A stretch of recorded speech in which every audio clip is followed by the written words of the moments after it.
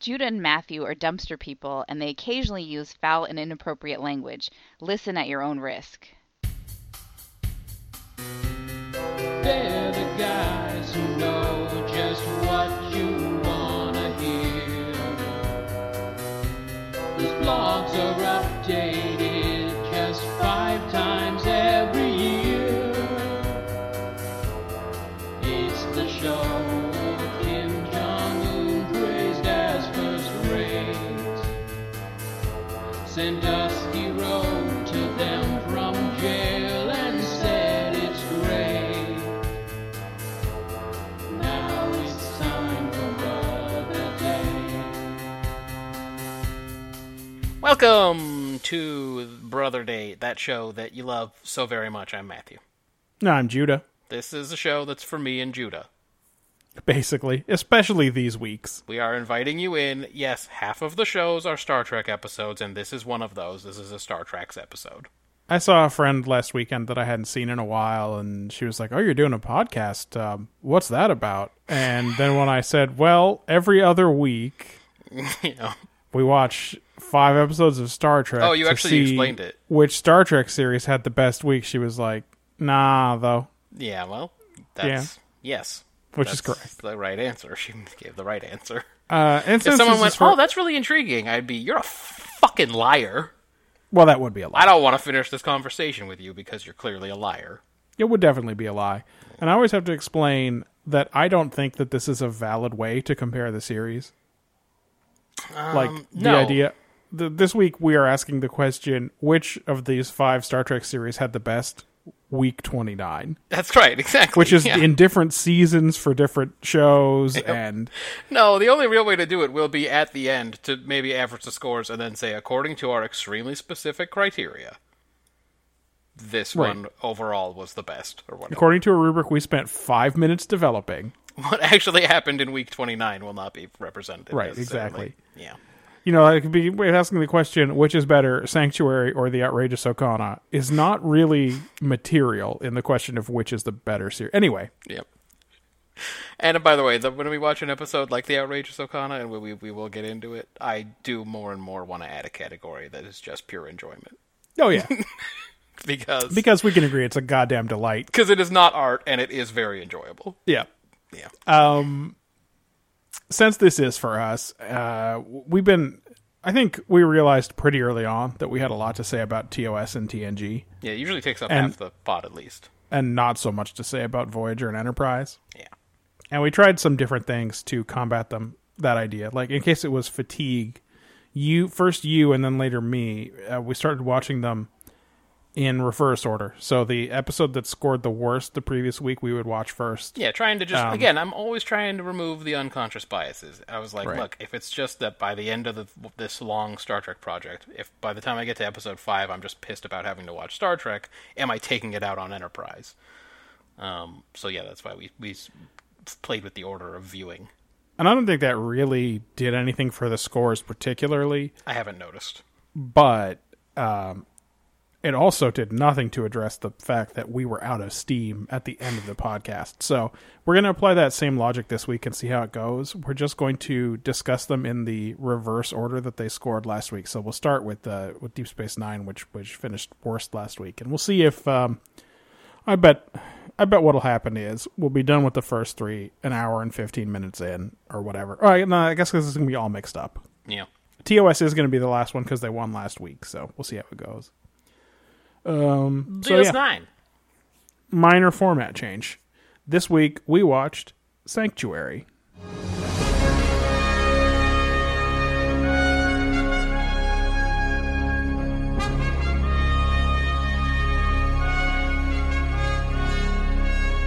This one's all you, Janeth. Major Kira is a little overwhelmed on the station, balancing her duties on Deep Space Nine with her what seems to be extracurricular involvement in Bajoran politics. Yeah. And the logistical side particularly, I think. Mm-hmm. She's still trying to do good work on Bajor, not just, doing research on Trill law and things like that up here for El Cisco. Right. And she has also arranged for a a Bajoran art musician to play in Quark's bar in a deal that I would have loved to see go down because it makes no sense. She does have her hands in a lot of shit right now, it is clear. Have to imagine that Why is she Quark setting must up have- bar entertainment? That's a very good question. Quark must have seen this proposition and said he already had enough sticks, is what I'm thinking. Like, I have a Clon Peak joke in my notes. he's got sex rooms upstairs that can do any kind of sex you can think of. This must have been one of those... It probably was cut for time. There probably was a scene where she threatened him in some way and made him take this dude on. I assume that she either threatened him or touched his ears, either of which are gross. Yeah, that's not... Stroke my lobes. Ugh. But anyway, this good Bajoran musician is slowing down the rate at which he can bilk his customers, so he's not happy about that either. Right. A ship that's in pretty obvious distress comes through the wormhole, and Cisco beams the 4 alien astronauts, I guess, on board. Uh-huh. But the Universal Translator can't understand their language. In an unnecessary and stupid twist, anyway. But everyone gets the idea that these aliens like Kira, so it becomes her problem to hustle them down to Dr. Bashir. And for She some doesn't have reason, enough going on. She's a fucking part-time promoter. She's fucking hustling on the streets. Jesus. Yeah, exactly. And for some reason, this time, the infirmary is not close. So they gotta traipse all through the fucking promenade to get there, which gives all of those guys the opportunity for some low-grade mime work. Mm-hmm. Yep. Or just basic voiceless clowning. Yeah. Silent clowning.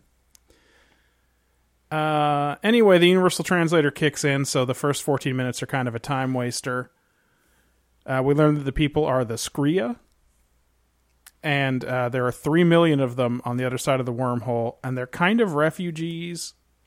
Like, they were kind of slaves, but then their slave masters were defeated by a race who are some kind of client or puppet race of the Dominion. So, ooh. Mm-hmm. Ooh, they're saying that word again. Yeah, they're doing a slow build. These old boys need help. They're trying to look for their home world, which, of course, is in a prophecy. Is prophesied yes. to be on the other side of the eye of the universe. Of course. I forget what it's called. Kentana, something like that. Sure, Okana. Also, we learn that their society is matriarchal. They don't really have any leaders, but I guess since this woman found her way to the wormhole, she's going to become their leader. Super lazy. Just a They're, real lazy choice. They get together at Quark's for a real informal chat sesh. And they go, I don't know, you found the place. I guess you go. So it's on you. Not it. Everyone says not it, and it's just her. Also mentioned, but never comes up as anything, they're polyamorous. Yep. This is just a throwaway in there. Also, it doesn't really matter that they're matriarchal either. Yeah. That's fine. They couldn't think of another reason why a woman would be in charge except that was the quirk of their society. Right. Couldn't just be that she's the prophet because it doesn't matter. Yep. None of this matters. Yeah. Kira and the lady. What's the lady's name? I watched this so long ago now. I'm not even sure I took down her name. Hanik. Her name is Hanik. Yeah, I definitely didn't write that down. They bond over an ugly dress. Yeah. Jake and Nog have a little chat. Apparently Jake went out with a Dabo girl. Yeah, we'll get into that. But it soon becomes clear that the whole Jake and Nog arc is just a setup for some good old-fashioned racism. Mm-hmm. Yeah. Which really comes to the fore when another one of these screen ships comes through the wormhole. Also, Nog plays a dumb prank. Like, not even a good prank. Yeah. He makes him stinky or something? Yeah, he makes him smell bad. All right. It basically gives him itching powder, right? Yeah, right. And but it gives us an opportunity for Quark to come in to bail him out and say a bunch of racist stuff. Yeah, about how we don't want any of your kind here. You guys are horrible because you don't buy things, or I don't know what he says. Something Exactly. Like Anyway, as was evident the moment the prophecy about the planet Quintana was announced, the woman decides that Bajor is quite clearly Quintana. Yeah, even though fucking Draylon 2 is just out there fucking looking real hot. Hot Yep. and single. Yeah, Cisco and company, and he brings people with him on this for no good reason. Dax and Kira, maybe. Cisco and company go to tell the Skrean ladies who are sort of the ruling council on board Deep Space Nine, because a bunch of ships have showed up by this time, about this awesome planet they found for him, Draylon 2. Mm-hmm. And the Skreans reveal their discovery, that it's clearly Bajor, and that they want to take their 3 million people and live on Bajor. Right. So Bajor sends a very unqualified ambassador. And a Vedic. Who could not be happier to tell them no. yeah. They're so excited to tell them no. Right. This upsets the Skreans because, of course, they did the math, and the end of days is in October 2011. That's right. And who are these Bajoran people to tell them that it's not true? Right. And Haneke gets pretty shitty with Kira about the whole thing. All right. Like, I thought you were my friend. Our friendship of so many what hours is a sham. You might as well wear that ugly dress. She doesn't say it, but it's in That's subtext. exactly correct, yeah. And then her bad son, Tumac, Right. steals a ship and heads for Bajor. Is his brother Cermak? Are they? I think so. Okay. I think he's related. Okay. But unfortunately, he stole a busted ship, and he's in some big danger. Yep. Then I wrote here, Cisco tells him to steer towards the atmosphere, which satisfies Remick pretty good. Remick was pretty impressed with that maneuver. Oh, whoops. Actually, the Bajorans have strict orders not to let any Skrean ships land, and her dumb son shoots at them and is blown up. I did get the feeling that Cisco had read that maneuver, had read about Picard saving that teenager, and he's like, check this out, everyone's gonna be so impressed with me, everyone's gonna applaud on the bridge or whatever. And I guess that shot. that whole thing takes the bloom right off the rose of Bajor for this lady. And the Skreans head off to Draylon 2, but not before suddenly lecturing Kira. Yeah. Yes. About a goodbye. Bajor. Who, let's be clear, Kira was not the decision maker on this whole thing. Yes, a goodbye lecture for her once friend Kira. Yep. Yeah. Yeah, What dog. was this dang old episode about Matthew? I think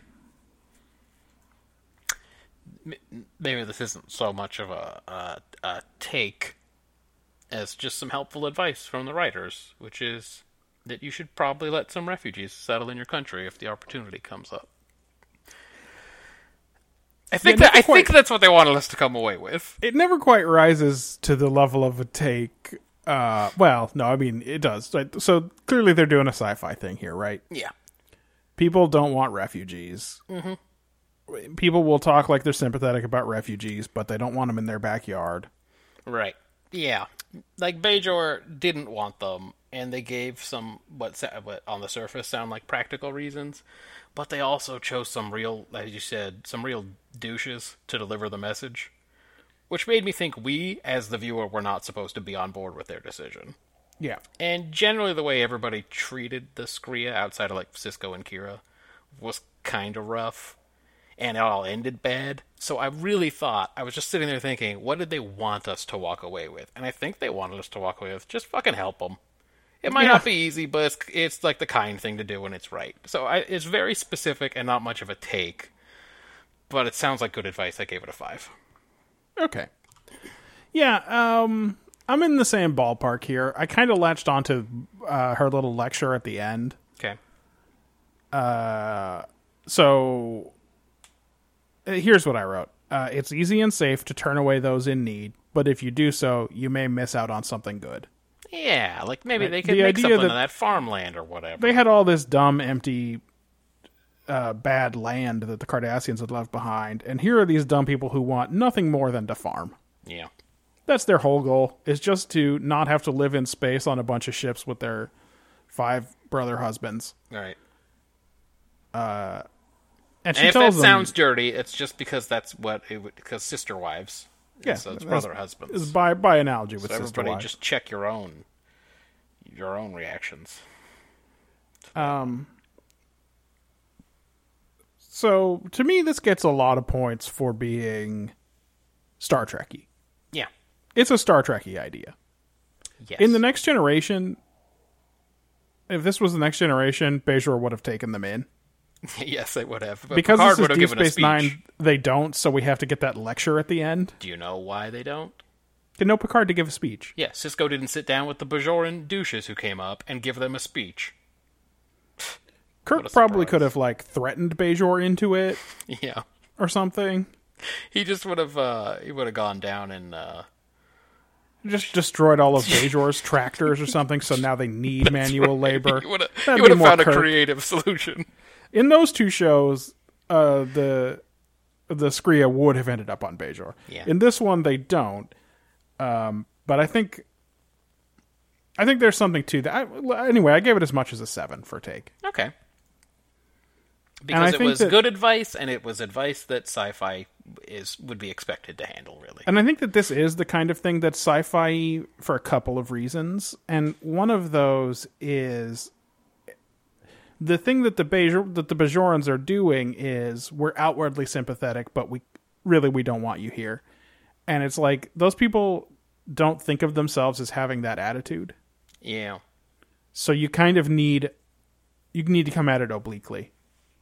Like you can't just say, "Hey, we should be more sympathetic in our treatment of refugees. We should really reach out and help them." Because people will already say, "Yes, we should do that," Yeah. until push comes to shove, right? Yeah. So, I give it as many as a 7 points there. And if that is shocking to you, Oh no, what's going to happen right here? then let's talk about execution. Okay. Oh my god, is that the Rock's music? Sorry, I thought something surprising was going to happen. Oh. Like maybe the Rock was going to come out.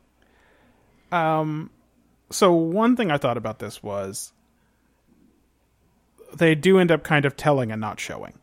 Right. And at first, that was dissatisfying to me. But then I thought about how they could have showed it.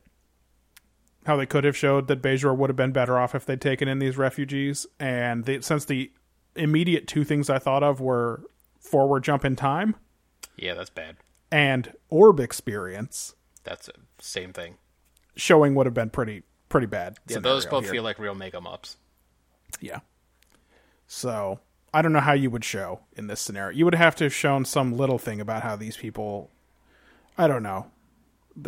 One of the kids could have helped Jake Yeah. with his relationship with the Dabo girl or something, but it's like, I think it would have been more powerful if they'd helped Nog, but yes. yes. But the other thing is that this episode, I think, is kind of biting off a little more than it could chew. It's hard to do it in 40 minutes, isn't it? It is. This is a tough one for 40 minutes. So I started to think about what they could cut Okay. to get more focus. And then, so the obvious cuts were the Kira and Hanik friendship angle, Yep, not important. but that kind of shows that the people who actually get to know the refugees immediately see them as regular people and become sympathetic. Yeah, except even Kira was like, yeah, they told you no, and you know what, we can't take you. Like, Kira does seem to agree with the Bajoran decision. She kind of has to be talked into it. Yeah. So then I thought maybe you could cut the musician Definitely you could cut that out of this story. Fuck him. But then that sort of mirrors the idea that the people, like you often see in our society how people who are involved in the arts or creative endeavors have more empathy towards the poor and disenfranchised. So they were So I thought- giving themselves a pat on the back because they're in the arts, they think? The writers Yeah, well, of this course, show. these guys all think that they're those guys, right? Yeah. Like, this dude super wants Bajor to take these people in. I thought it was crazy weird that he gave them one of those Tasha Yar death holograms to that woman of himself playing his thing. It's like the most that's going to be egotistical it's super super egotistical. Here's what I had written down, and I'll just explain it first. He literally gave them a hologram of a performance he once did. Yep. It's like if he was like, as a token of friendship, here's my Rocking in Western Ohio Live Licks concert compilation DVD from 1997. Yep, that's exactly what It's it is. like, I don't want this, and why are you giving this to me? It's such a weird egomaniacal gift. So, then I thought that they could cut the whole Nog, Jake, Tumac conflict, but that's kind of the vehicle for introducing the racism and xenophobia elements. Yeah, otherwise there's just a lot of them walking around and Odo looks mildly put out. Yeah. And then I thought, well, this episode is not exciting enough for a two-parter. God damn, that's true. Unless this was half of a larger story, like maybe something happening on Bajor, or with a Federation world nearby that could end up being the solution to the Kentana problem. Boy, but what could be exciting enough that the people making the show would think it warranted a two-parter? Yeah, exactly. Yeah. I thought you could cut the polyamory and matriarchy angles, but that would save you exactly 1 minute. Because they didn't spend any time, yep. And also, I think they probably thought it was easier to make the character a woman so that Kira could become friends with her quickly, because Kira's the only Bajoran on this cast, which, now that I think about it, is kind of weird. Yeah, why aren't any of the... Why, it should be, like, split, right? You should have some There should at least be Starfleets. more than one. Well, Odo. Like, I mean, he's not Bajoran, but he works for the Bajorans. like we can't have a Bajoran doctor? We have to have Bashir? Well, it's because they're the natives and they don't understand medicine.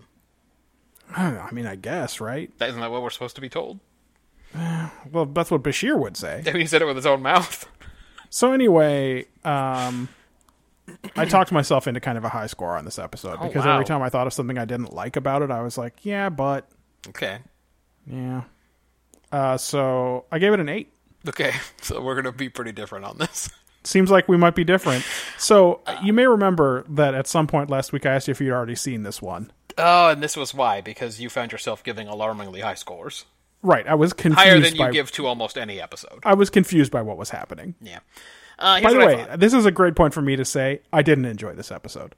Yeah, I didn't Not great either. to watch. It was very dull, I would say. In fact, you'll be able to tell because my quick hitters are... I've already given out half my quick hitters. Yep. So here's what I thought about. Just based on the execution of the take, I didn't think it was strong enough. It's all couched in like various political reasons for saying no and irrational reasons for demanding yes to settlement on Bajor. You know, it all comes from a weird prophecy that they have. So it's not like they have a really strong reason to settle there instead of Draylon 2 if you're the viewer. You know what I mean? Because they could just go to Draylon because that prophecy's garbage. So it makes the whole argument not really worth having, like internally in your own mind, or like if you're sitting and watching it with somebody at home. It's just kind of a in the story. real world, if you're a refugee, you end up at the nearest country that's reasonably stable, Yeah. and you usually couldn't go any further. These right. people have working spaceships. They could have gone further. And Starfleet is willing to help them, like, they're willing to basically set them up on Draylon 2. Yep. Like, we will get the job done for you. We'll have you sitting pretty on Draylon 2. So at home, you're just kind of like, unless maybe if you're super religious, it strikes some kind of chord, but, or if you're a Zionist or something, I don't know. But if you're just, like, sitting and watching... Like, she wasn't led here by that prophecy. She fucking stumbled through the wormhole, recognized a couple of elements from the prophecy, looked at a station map, looked at a system map of Bajor and went, oh, this is it. This is the one. This is the spot. And then also, they give it up too easy, because if they really were religiously motivated, everyone knows what a zealot is like. You ain't gonna just tell them to go away from Bajor. You know what I mean? Like, they would have protested a little bit more than, I'm pretty mad at you, because I thought we were friends. I think they would have been better served making the Bajorans just be like, ew, no. Be like Nog. Right. So that you could be more against the Bajorans, and then if they'd give the Skreans a more concrete reason for choosing Bajor, that's all I'm saying. But they just didn't get after it. Too... I mean, subtle is not the right word. No, they just went with their first take. Yes. So to me, they just didn't really get after it. They didn't. If I'm right about what they wanted us to walk away with, then they didn't get after it. Also, the shit was boring as shit. I gave it a 3. Oh, So So this is interesting. The farthest we've ever been apart on an episode is 10 points. But we're in either already- direction.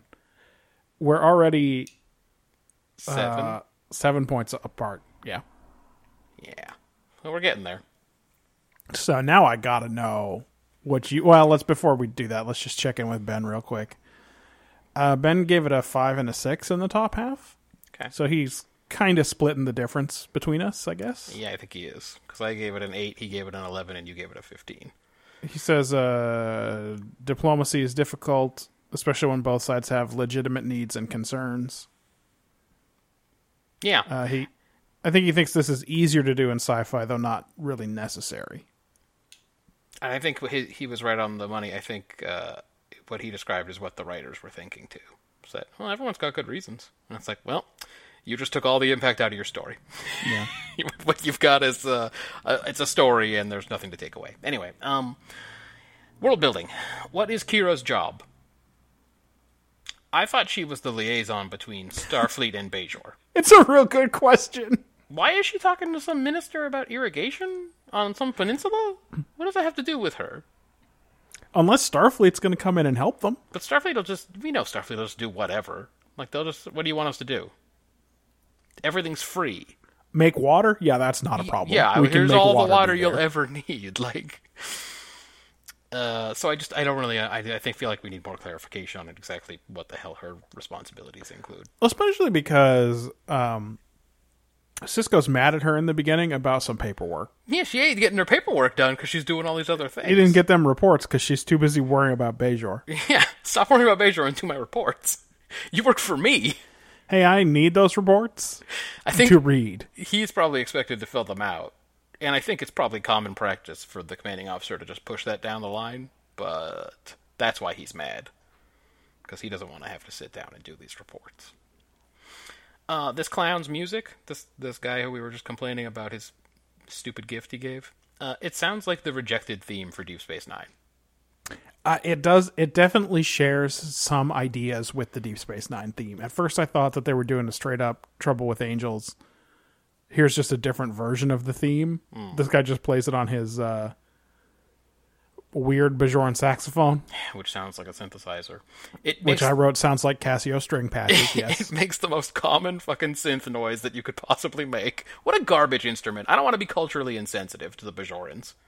Yeah, but that's they garbage. invented that 5,000 years ago, so they Well- were way ahead of Casio. It's garbage. It's garbage either way. And anyway, so they probably did that on purpose then, right? They made that guy his music. I have to imagine. Or did they just hire the same guy to write that music that they hired to write Deep Space Nine music? And he was just out of ideas? Yes. And he's like, I don't know, aliens probably sound like me. I probably have. I share a lot with the alien mind. It's a tricky one, and it's one of the things that I find basically never works in science fiction is whenever they play music. It doesn't work on Babylon 5. Like, anytime there's music down in the fucking Zocalo. Zocalo, I know you I'm wanted like, to say Zocalo. I'm like, is that what they'd listen to? It sounds like the theme song to the Sentinel down there. It always works the best to me when Picard is just listening to some romantic French music. Yeah. You know what I mean? Like, I'm sorry. By that I meant classical music of the romantic tradition, not Not amorous music. exactly. Right.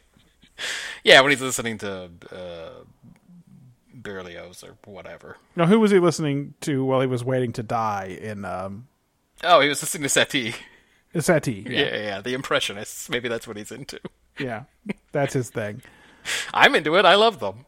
To me, that always works better, even though the question is like, well, yeah, I'd like to know what the new hot shit is music-wise in 2300. I bet it sounds like some garbage noise that doesn't make sense to me. Yeah. Well, how do you feel about the Klingon opera? That we I'm get fine to with hear. Klingon opera. I liked what we got to hear in that. Otherwise, fucking I even liked his horrible little song this little hunting song that he teaches them in that camp. Yeah, it sounds very In that camp where he diddles that girl. Yeah, but he for sure does an underage lady. Yeah. Not okay. We'll get to that in 10 years. We'll talk about it. So these aliens throw the universal translator for a loop. That's something, I guess, that even in the 24th century, the universal translator can still be got. It's troubling that they chose that. Yep, I That hate was it a lot. mistake. I hate it a lot. Can we just never talk about it? It's a third rail. Why? Don't talk about it. Fucking DS9. Hey, those Mesa stocks? Those are apparently a universal hit. Yeah, everyone liked those shits. Cisco knew that shit would hit the spot with these people. Is that just some sugar cane or something? And It they looks like it because sweet. it's sweet. Yeah. All the leaders of the Scree are women. Their men are thought to be more emotional. Also, multiple males can be bonded to one female, and they have many uses, like Klonpeegs. There's Yep. the Klonpeeg reference. DS9 holds 7,000 people, according to Odo. Yep, I had that too. I'm guessing that's some kind of maximum capacity for a short period of time, because that station doesn't look that big. We never. I think we only see the middle part of it. We don't Yeah. think we know what goes on in that docking ring, which We is always- probably 90% of that station by volume. We always see someone walking out of an airlock, or like somewhere on like upper pylon 3 or whatever. But we don't get a good look at how big the other spaces are. But it seems like a lot. So But the old Enterprise D yeah, can hold 5,000 troops on a short-term mission. and yet I can believe it. I think they built more sets. Yeah. I think I've seen so much of the Enterprise D that I can like imagine all kinds of people in it, and I've seen so little of DS9 that it's hard for me to imagine it as being very large. Well, and so I'm like, so this is. I mean, we're just going to steal from my quick hitters here, but why do they always beam people direct to ops? Dude, It's this because is they didn't build a transporter room set. exactly correct. This is what I was asking last week about why they always beam something directly next to the warp core. It's clearly because they didn't think of anything better when they were making the show, but in universe it doesn't make any fucking sense. Right. Why would you beam people you've never met before right into the fucking center of operations of your station? Ugh. Let's see. Dominion build-up.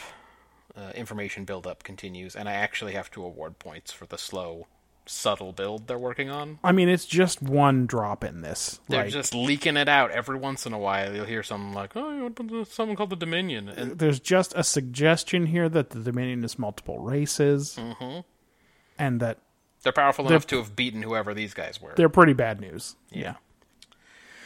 Plix Tixaplick Regrunion.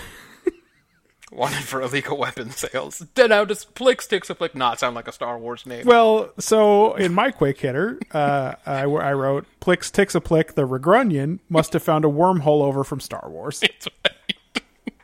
And by the way, all Regrunions are wanted for illegal weapon sales. They're all arms traders. Yeah, that's true. Draylon 2.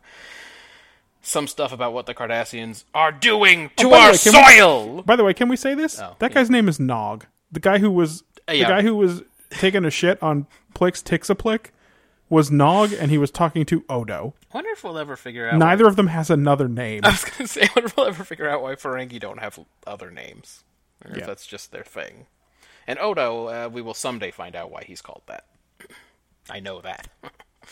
I thought there was enough there, and I gave him points for the Dominion stuff. I gave it a 5. No, okay.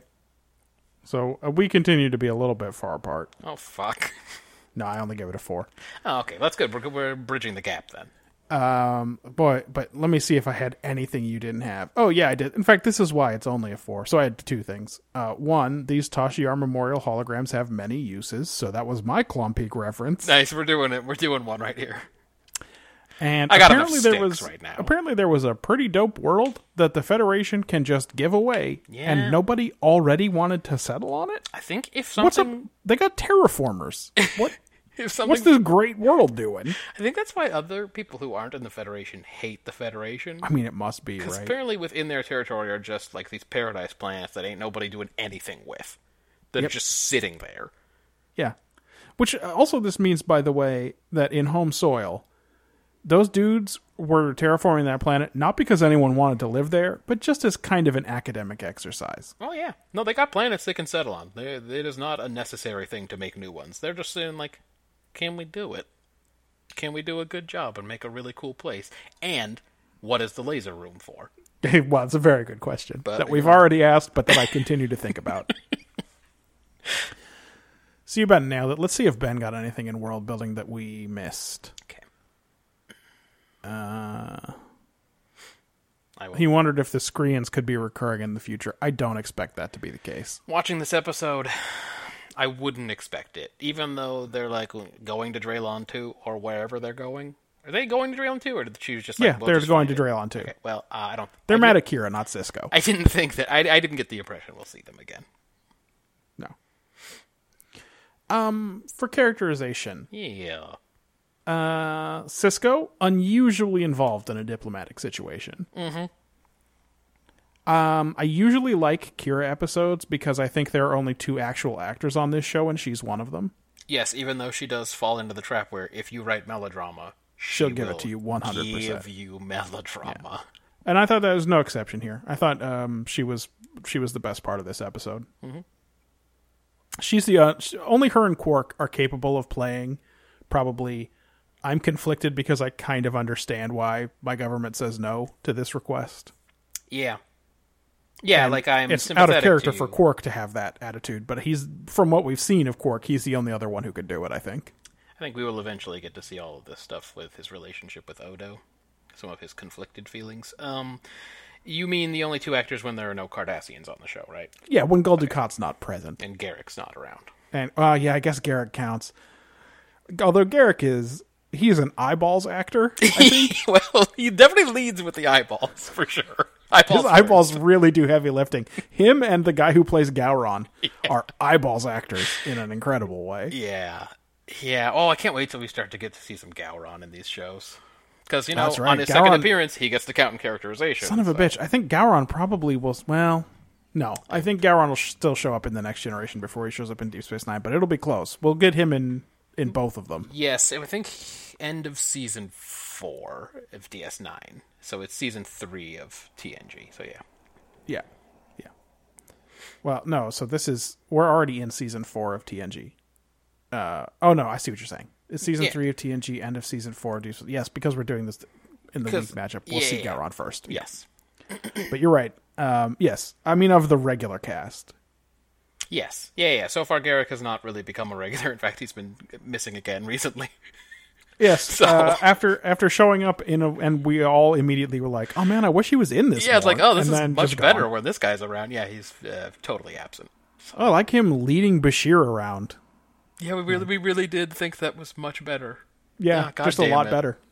That gives Bashir something to do for one thing. They can't make a good show. They just don't know how to do it, man. Yeah. I thought this was probably the best Jake so far. Also. Okay. Out there trying to do what his daddy taught him would be nice. Yeah, basically. He's just trying to live right out there. That's right. Also, somehow he landed one of those underboob girls. I know. It doesn't make any sense. I got. We need some parenting tips for Ben Sisko because he's about to get into a whole world of nonsense. But Dax, O'Brien, Bashir, Quark, and Odo were all kind of just playing Little League on this one. Yep. Yeah. But still, I gave it as much as a 6. Damn, son. Yep. Okay, then we're gonna be pretty far off again. Yeah, it seems like it. Seems like it, huh? Morn had a lady friend in a blue uniform. I don't know if you caught that. I rarely pay attention to Morn. Yeah. Quark monitors his profits at the bar on an hourly basis. He hates refugees, as you would predict. Yeah, of course. Sometimes Sisko's dialogue seems like it's being delivered by Eeyore. Like, Kira's hella pissed about Quark and comes, storming onto the bridge, and Sisko, hella deadpan as a donkey, goes, "Glad to hear it went well." Sisko's happy to make DS9 a little bit hectic if it means helping these screens. Kira is sarcastic even with aliens who cannot understand her. She's straight up like, "Keeping her talking doesn't seem like it'll be a problem." Do we ever find out what she did? Oh, she was born in a camp. There was no before the... Yeah, the Cardis were around for a while. They were around for like 50 years, right? Yeah. So I guess nobody has any diplomatic training on Bajor, so might as well be her. No, well, we've only really met her and, Ro Laren, and neither one of them seems Yeah. super astute.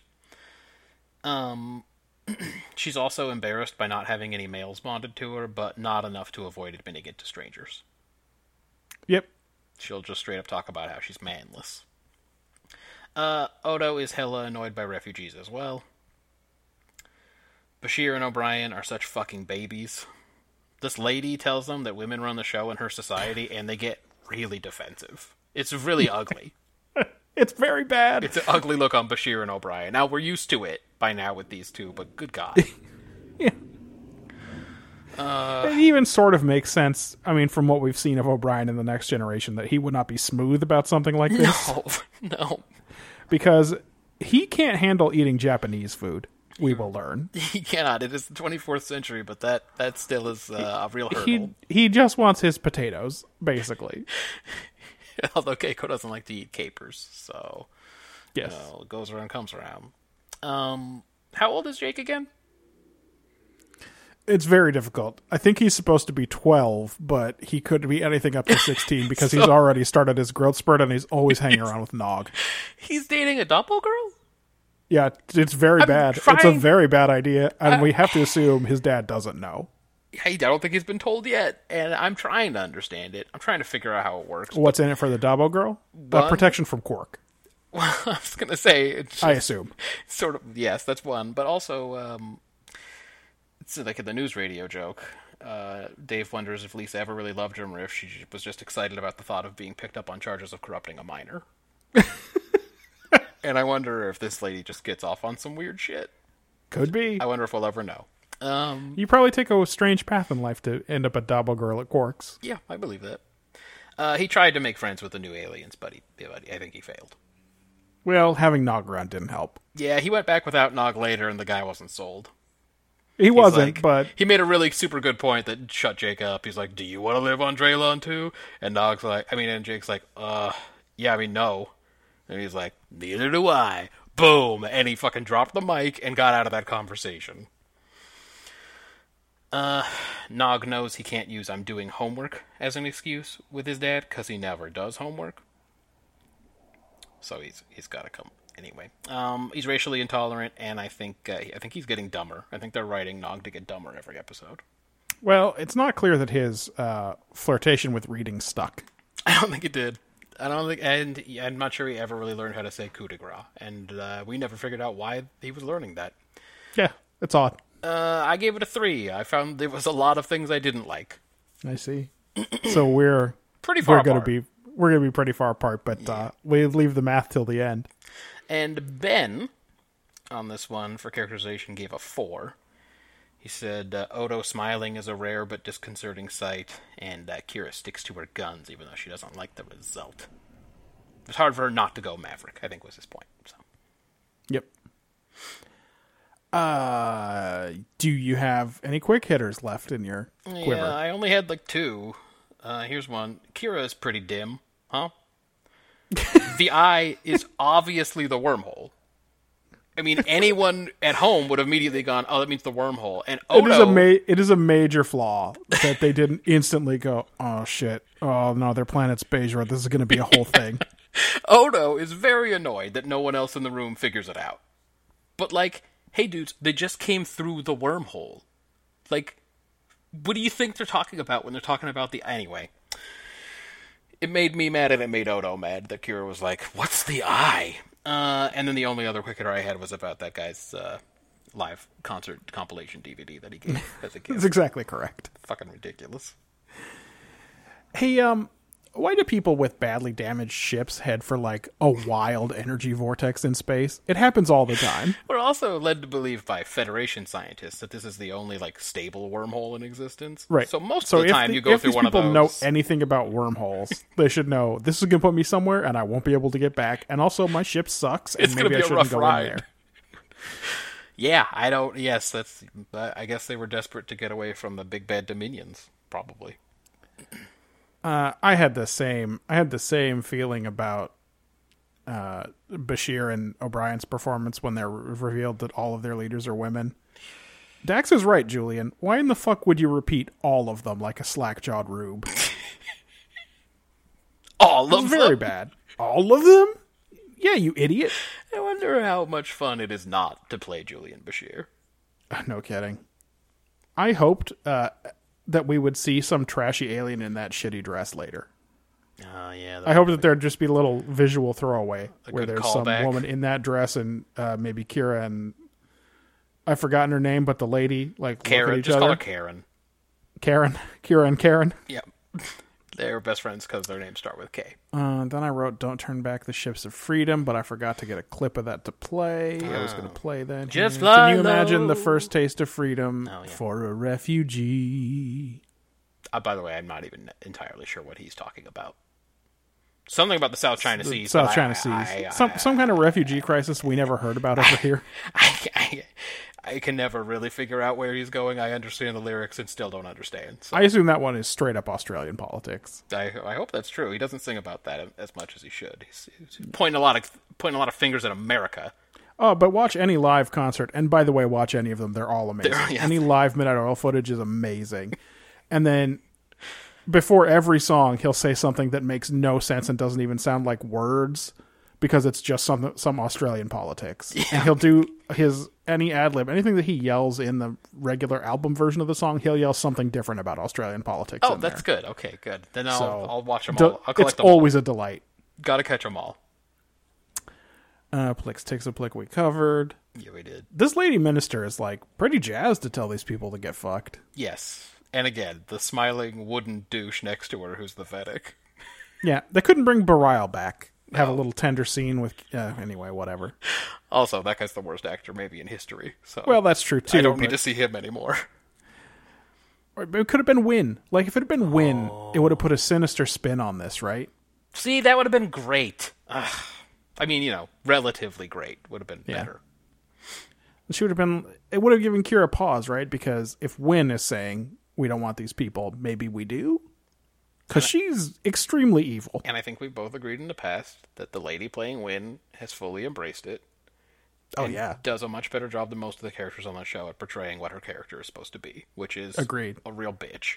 Agreed. Her turn against what's-his-name, Minister Jarro, was played perfectly. They are not Monday couple anymore. No, exactly.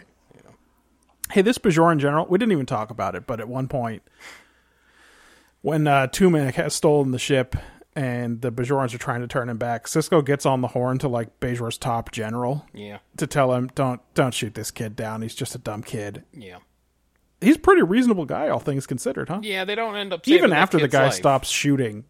Even if the guy starts shooting at him, he's not like, well, light him up. Yeah. Like, I think they accidentally blow him up because they ignite some plasma or some nonsense, right? He seems remorseful. They fire a warning shot at the guy and blow him up, and when he finds out it's a kid, he's like, it's a kid. Yeah. If that guy could be on 2 shows, we could put him in characterization. Yeah, he's not, though. Yeah. We'll never see him again. It's not the same guy who had the corduroy epaulets from the previous episodes. I think that guy's out of power now after that weird coup. A lot of stuff went down in that episode that I didn't reflect well on any of the people in that episode. That's right. He's probably not running the show. Yeah. He probably got an early retirement. And then, whoops, this farmer is suddenly wise and eloquent at the end. Yeah, she was the reluctant leader they chose, and it only took 20 minutes for her to really settle into it. Let Kira know that Bajorans made a mistake. That's right. I give best actor to Kira, worst actor to Tumac. I don't know who that kid was, but he irritated me. I felt like I've seen him in other stuff, and that I hated him in other stuff. I agreed. I felt like he must have played a kid on The Next Generation somewhere. That could be, yeah. Or just a little piece of shit kid in some other TV, but it wasn't worth looking him up. And I often look up actors that I recognize, and I thought I recognized him, but I hated him so much I didn't want to look him up. You just weren't into it. No. Hey, Matt, this experiment is going like wildly successful so far because we spent 45 minutes talking about Deep Space Nine. It's pretty rare, and I didn't even have any quick hitters. So I think this may be something that we're going to find some useful data on, that we are more energized at the front half of the podcast, and we'll talk more about things. But that'll also make the outrageous we might have to might have to randomize it, right? Yeah. Because if we're just always doing the worst, it's just going to be, most weeks, it's just going to be us talking for 45 minutes about Voyager. And then hardly talking at all about the original series. Or it's going to make the podcast 4.5 hours. Or we're going to go 4.5 hours because when we get to, like, the end of this week is going to be Operation Annihilate, and I can't imagine we'll get out of that one in 25 minutes. No, there's plenty to say. Plenty went on in that fucker. But next in our order is going to be the outrageous Okana.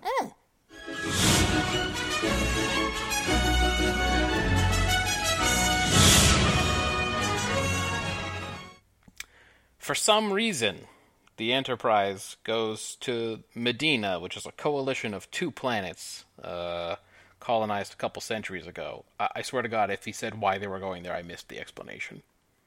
He does not. They're just there. Yeah, he has a captain's log in the beginning, and he says they're going there, but I could not figure out why. They're already there. Okay, so that's where they They're are. in my first line in my my extensive summary is Enterprise is in a system containing two worlds and a fragile alliance. Okay, so anyway, they're there. I don't know why. They detect that there's a freighter out there having some mechanical issues, and when they reach out to see if they need help, they find the universe's most charismatic freighter captain or shuttle captain or whatever he's supposed to be. He's a real rogue type. Okana. What's his first name again? Thadian. Thadian Okana. They tell him they can help fix up his ship, so he beams on board and starts sexing all the ladies. Such as Lieutenant B.G. Robinson and Lieutenant Diana Giddings. I'll tell you. Those are the two ladies we see him sex. I'll tell you what I thought those ladies' names were later on. Okay. Because I didn't know their names like you do, so... You can read them on their doors in this HD remaster. I picked the first names that came into my head. Well, I'll just tell you, Terry Hatcher in my head was Trick McBridge. Oh, that's a great name. Yep, I thought... is it better than Lieutenant B.G. Robinson? I love the idea that people called her B.G. B.G. Robinson is so generic sounding that it is a perfect crew member to have on this show. But for some reason in my head, she just looked like a Trick McBridge. Okay, and Diana Giddings? I don't know. I have to find it in my quick hitters. Okay. Anyway, this guy comes on board. He's sexing the ladies. He's talking to Wesley, which nobody does. He's hanging out with Data and telling them all about the human condition. Yep, he's right at 100. He lands at 100. Yeah, everyone fucking loves this dude. There's some real Ace Rimmer vibes going on in this episode. Extremely. But it turns out he is wanted by both of these planets in this coalition. Hey, hold on. I'm going to derail you right there. Okay.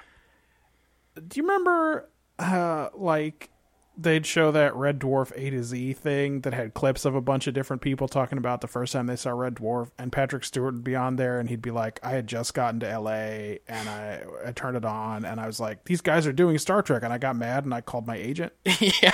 And we always said, why? It's not remotely like Star Trek. I get it now. This was probably the episode you saw. He watched this episode. He watched the Ace Rimmer episode. Yeah, and he's like, got it, dimension jump. We just filmed this. Like, this is garbage. We garbage. just did that episode. So everyone loves him. But it turns out he's wanted by the authorities on both planets. And they both make their demands to Enterprise. And they're both real pushy about it. I'll get to Data's plot if I decide to. Anyway, to work it out with these guys, they have a conference on the ship, and it turns out he's wanted by one planet for theft of their royal fucking family jewels or whatever. The Jewel of Thesia. The Jewel of Thesia, and he's wanted by the other planet for knocking up abroad. Which is believable from what we know about him to this point. Yep, absolutely. We've already seen him get real nasty with Terry Hatcher. So, like, immediately. By the time we see the pregnant pouty lady. Yeah.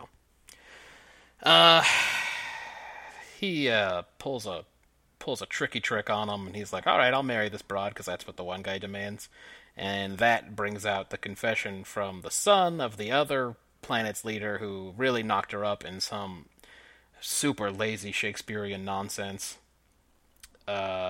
It's these two uneasy partners and these families that don't like each other, but guess what? The son knocked up the daughter of the other one, and Okana was just smuggling the jewel to her as a marriage fucking gift or whatever. Fucking, what do you call it? When people are going to get married, an engagement ring, that kind of thing. That's right. So he didn't do anything after all, because he's such a good guy. And so that all works out. B-plot is Data wants to learn how to do comedy. So that happened. A lot of it happened. Too much. It's actually not that much. It's about 10 minutes of this 40-minute episode, but it's way too much. You know the part where Data makes Joe Piscopo go real fast? Yeah. Because he's absorbing the information real fast? I did that to Data. I made Data go real fast with my remote. I was kind of tempted to slow it down because what's great about that is Joe Piscopo is telling him a dirty joke. Oh, is it?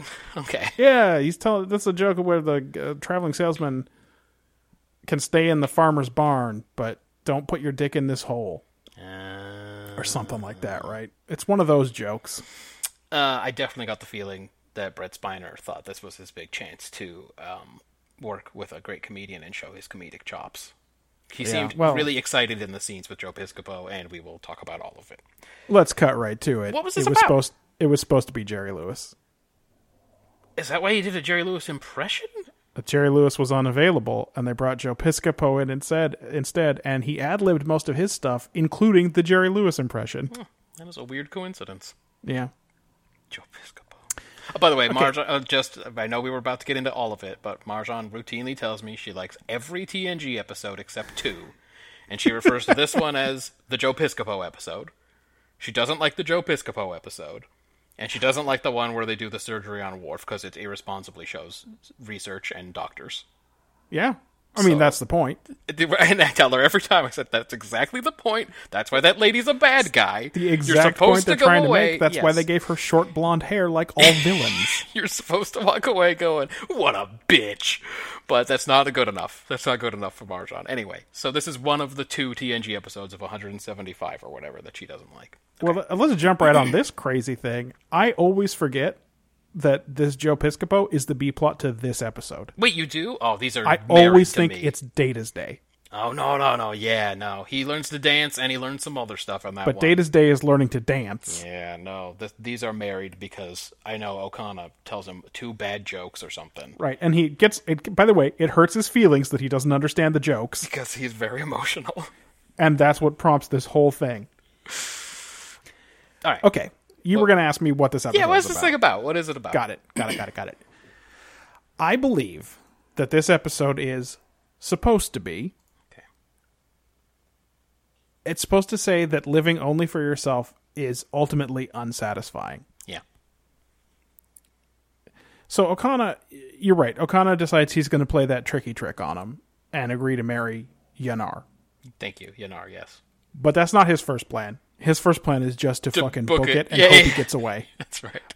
Until Wesley throws some shade at him down in engineering and says, I don't know, must be easy always leaving a place or something like that. Yeah. And he has a little think. He has a few little thinks in this episode where he looks soft off camera and is just kind of thinking his thoughts. So we see him having a lot of fun. Every time he did one of those, I imagined him in a red uniform with 3 pips. Well, me too, and there's a real missed opportunity here to have him talk to Riker in any way. To have Riker be any part of this, that's fine. Yeah. So we see him having all his great fun. He's got a real fun life, and he's a rogue, and he's banging B.G. Robinson and Diana Giddings, who, particularly Diana Giddings, is probably not going to stay on the Enterprise, because I have to imagine Worf is pretty unhappy with her performance during that whole scene. Yeah. Although she is a full lieutenant and he's a lieutenant junior grade, so I don't know. Both of the ladies outrank Worf. Oh, that's very confusing. I didn't know. It is very confusing. The structure of the Enterprise is very odd. Like how for a while O'Brien was wearing 2 pips? Yeah, it's not thought through. Okay, all right. It's not crazy that there could be a lieutenant in charge of whatever division the transporter chief is in charge of. You have to imagine it's more... Well, the Enterprise has 20 transporter rooms. There could be a lieutenant in charge of that. Yeah, yes. But anyway, it makes no sense that Worf is the chief of security, sits at the captain's table constantly, has his ear. Anyway, doesn't matter. Right. He's having a great old time, but we're supposed to see that, it's not that great. And I think that that's kind of an interesting take and something that gets lost in the we live for personal growth, personal enrichment attitude about the 24th century that we always see. Yeah. Like, boy, it seems like it'd be real easy to be Picard in this and concentrate on your weird archaeology.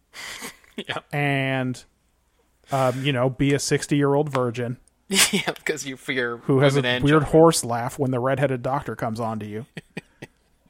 Wait, do you still have that queued up, or do you just switch? I know. I phones have and to. I now have to put that back on there. It's not queued up right now.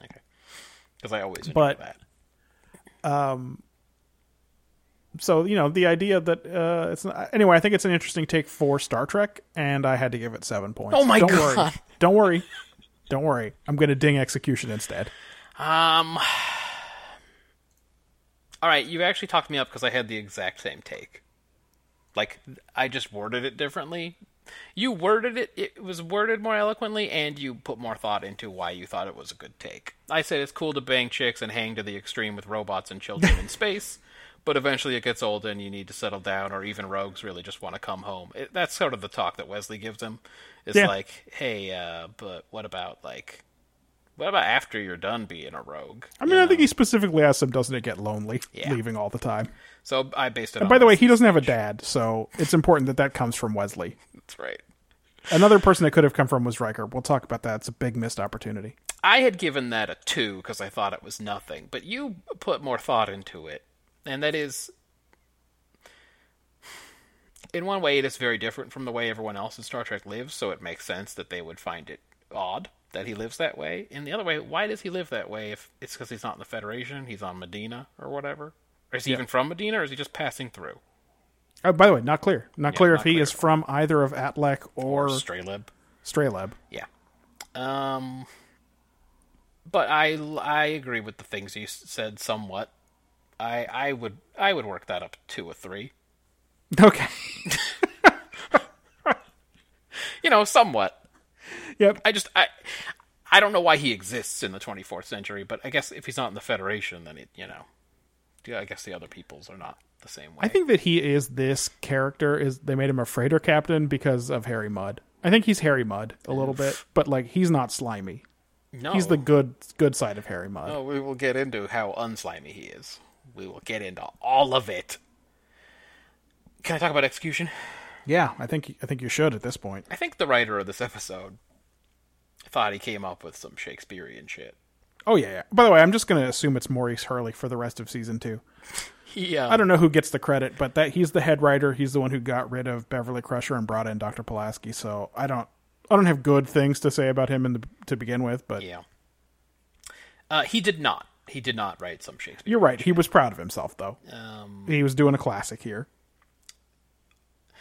We get a few hints of Okana not really enjoying his erstwhile existence.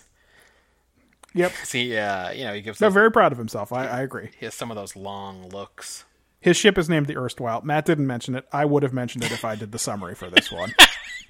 You would add a lot more to say about it, I know. Yeah. The whole plot starts super late. Like Yeah, the real absolutely. plot. The first entire half of this episode is him just dicking around. Well, I mean, literally, in some cases. Dicking around. Just like walking around the ship and talking to dudes, and nothing's happening. And we have no indication that there's any problem at all with him until seriously like 30 minutes into the show. Yep. When the first dude shows up who wants to take him into custody. And then it all comes to a head super quick, so nothing is explored in this episode nearly as much as how much everybody loves him. That is true. And all the data stuff happened. So I give But it a the 2. data stuff I give is it a straight 2. up duty. I give It's it a straight 2. up duty. Yeah, it's the worst. It's absolutely terrible. I gave it a 2 in execution. Okay. Yeah. I gave it a 3. Okay. Obviously, they did a bad job at hitting the premise. Parentheses, any premise. Yeah. Yes. Only really one conversation with Wesley at the end. I think it's a real miss not to involve Riker more, both for the real-world reason that this cat was up to play the role of Riker, And he could play responsible Okana. but also Riker is the guy on the ship most like him. Yeah. And he's already had a bunch of, you want to be a starship captain, you're not going to have time to settle down moments that could play off of my take. Yeah. Also, garbage B-plot. I mean, really. This Data wants to be a comedian? Data's exploring the human condition or whatever? Blah. By the way, at no point does it lead to a good episode, I don't think. Not the one where he has dreams. No. Arguably, the best one is the one where he creates his robot daughter, And I don't know if that's anything to do with the episode or just because Jonathan Frakes is accidentally a little bit better a director than most of the people who direct Star Trek The Next Generation. Because that's his first one out is I think you're right that it's an The accident. Offspring.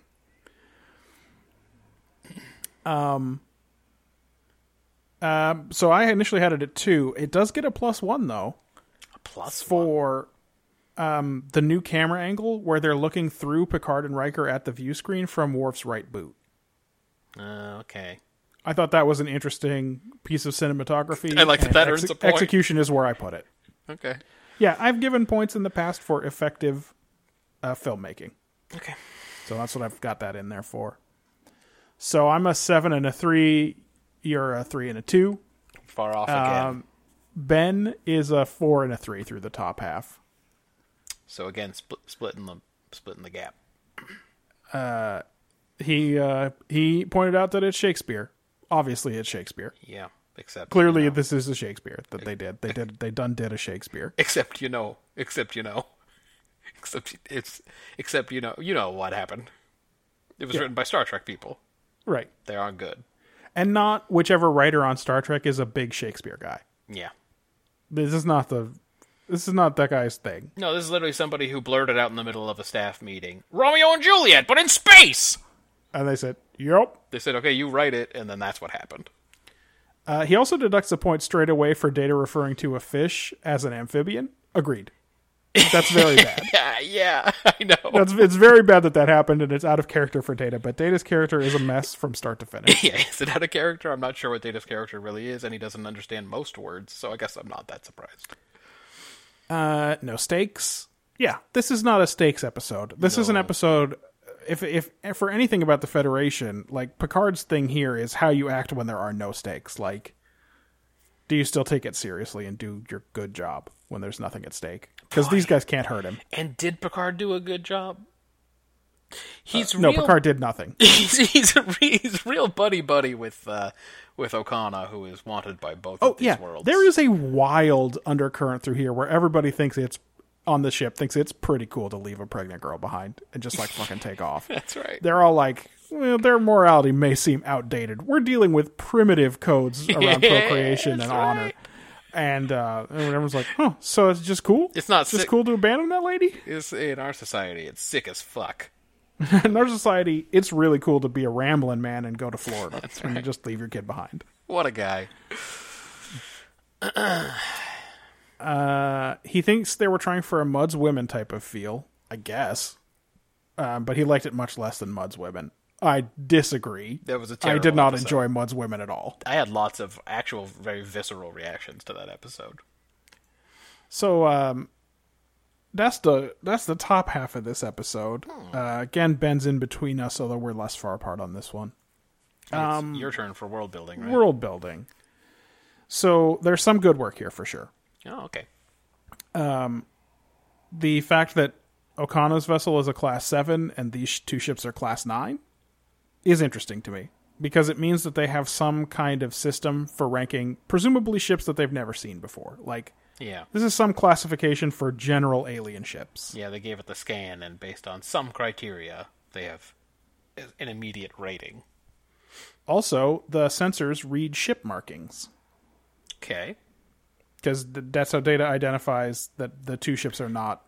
It's not another Atleb ship. And that's coming not for because them. of some Atlek ship. transponder or something like Nope. that? He says the ship's markings indicate that it's from Strelab. And they didn't just have Geordi looking out a window? They didn't just send Geordi to look out a window. Right. Okay. Geordi was too busy fixing that prop all episode. Just like... And kind of chuckling to himself about Okana. Just like, I think he knows that Okana's not that great, but he's not going to spoil Wesley's fun. Just like last week, he spent a lot of time fixing a wooden ship in engineering. That's correct. Yeah. They took him off the bridge in a way that I think was not fruitful for his character. Nope. He should have stayed up there and kept piloting the ship. No, I wonder if he assumed, and I wonder if he's correct in assuming that it's because he's black. Because they just straight They already removed him. gave up and had him doing a lot of engineering stuff by the end of season 1. I think they figured out they needed an engineer. Yeah, poor him. He's one of the few actors. And then you just... They hadn't figured out the obvious thing, which was to promote O'Brien yet. Yeah, well... How well did that work out when he got a full-time gig? Full conference mode. Also, they have a conference room on deck 14. So it's nice to see some other spaces Okay. on the ship. Is that the one they use? Yes. Interesting. They used the one on deck 14 for the... because it doesn't matter. That's the one that just looks like guest quarters where they was gonna send... say, the where lighting Okana was a has little this different in there. confrontation. Yeah. Yeah. And also Jerry Lewis existed in the Star Trek universe. Yeah, I never know what to do with things. I mean, it makes sense. I think But anything...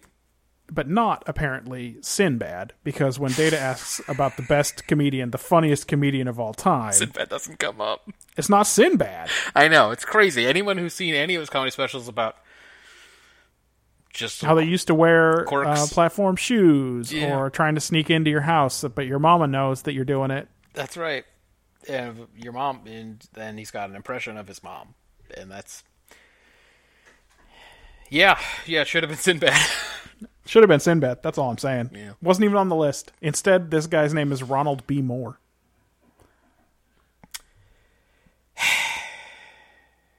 Not Ronald D. Moore. I'll be more. Ronald B. Moore, another Ron Moore that was in the visual effects department. God damn it. Yeah, also in the space future, it's considered pretty cool to abandon your pregnant girlfriend, so I gave it 4 out of 10 for world building. Okay, here's what I got. Coalition of 2 planets. Medina, colonized 2 centuries ago. Atlek and Streleb. Class 9 interplanetary cargo ship. Yeah, maybe, by the way, maybe Okana's from whatever planet colonized that system. Maybe. We don't really have any clue. Assuming that these aren't just humans, and in that case, what is the Federation? I feel like we've asked that question before. Lasers only. Apparently the tractor Can't beam... even harm the navigational deflectors. Apparently the tractor beam is some kind of super delicate operation. Yeah, boy, in this episode it is, huh? They are really cautiously lining this shit up, like when they do the saucer separation in the pilot. But I think they forget that they've already used the tractor beam 18 times by I now. was gonna say, like, they've used it 1,000,000 times, and it's never been that kind of operation. But Stano Riga, 23rd century jokes about quantum mathematics, or whatever the hell they said. I wasn't paying attention. That's who they say is the funniest. Not Sinbad. It's wild. It's a wild idea. This hologram seems to know. Also, by the way, I think we can agree Sinbad would have done the show. Oh my god! And how much In better 1990? would that have been? Or let me rephrase it: how much more '90s would that have been? It would have been wonderful. Or late '80s. This hologram seems to know he's a hologram. Yep. I also thought that was very odd. They really were scared of that last week. Mm-hmm. Like, just last week, they were like... Last week it was extremely troubling. It was, like, the end of the world that guy knew that. And this guy is just like, I'm a fucking hologram! And everyone's like, cool. Or Data, I guess. He's the one who meets him. Glob flies. I had that on there too, but I think it was worth saying out loud. I said it out loud. I gave it I also 3. had Tricilium or Trisolite or whatever it was. Yeah, sometimes I don't catch all the technobabble stuff. I gave it 3. Yeah. Characterization. This is where this episode really shines. Isn't it, though? Data doesn't know what rogue means. How? But how, though? By the way, talk about a wormhole from Star Wars. This guy's dressed like Han Solo. He really... This rogue is dressed like Han Solo. They really wanted to hit... He's got the blood stripe on his pants and everything. They wanted to hit that hard. Data's an asshole, too, by the way. That fake laugh that he gives was hella sarcastic. Oh, yeah, for sure. Like, It's very cutting. We all know he smirks and smiles all day long with genuine emotion, so that shit was mean as hell. Data claims he has no sexual attraction, or something like that, but we know he can fuck a girl and get fucking all tilted when she dies. Yep. Whatever that is. And goddamn, he has the most earnest, depressed, scrunched up face in his conversations with Guinan. Yeah. He's just like hopeless. They hired the wrong guy for this. God I mean, it's damn, just... they did. I'm sure it's hard. Especially because they keep writing a guy who clearly has emotions. It's just, if they'd used the robot face from that Voyager episode last week, a lot of this would be solved. Remember the robot they beamed? Yeah, they should have put the robot face on him or Legion. Yeah, exactly. They should have used Legion's face, and a lot of this would be easier. Meathead Worf at least knows that this dude is armed when he beams up.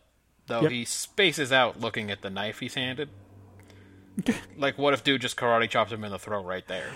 As if he has never seen a $5 knife you buy at a hardware store before. He was, like, super intrigued by that blade. Okana gives him this shitty, cheap Rambo-style knife Yeah. that you could get off the knife collector show. And he You tells get him it 10 has- of them for $20. Tells him it has sentimental value or something. It's more a piece of jewelry than anything, and it's just the worst piece of garbage. And Worf is just so taken. He's just studying it up and down. And I'm like, man, you're the security chief.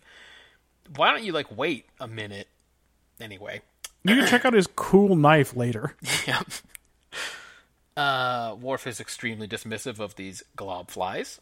And he's desperate to throw down with Okana. Yeah. I mean, he He straight would up like tells him that. he would like that. The thing that has gone unsaid. Does Worf feel his male supremacy is at risk or something? I mean, maybe he's been banging B.B. Robinson. Has he been... By the way, I found my name for the other one. I called her Slim Doyle. It was pretty good.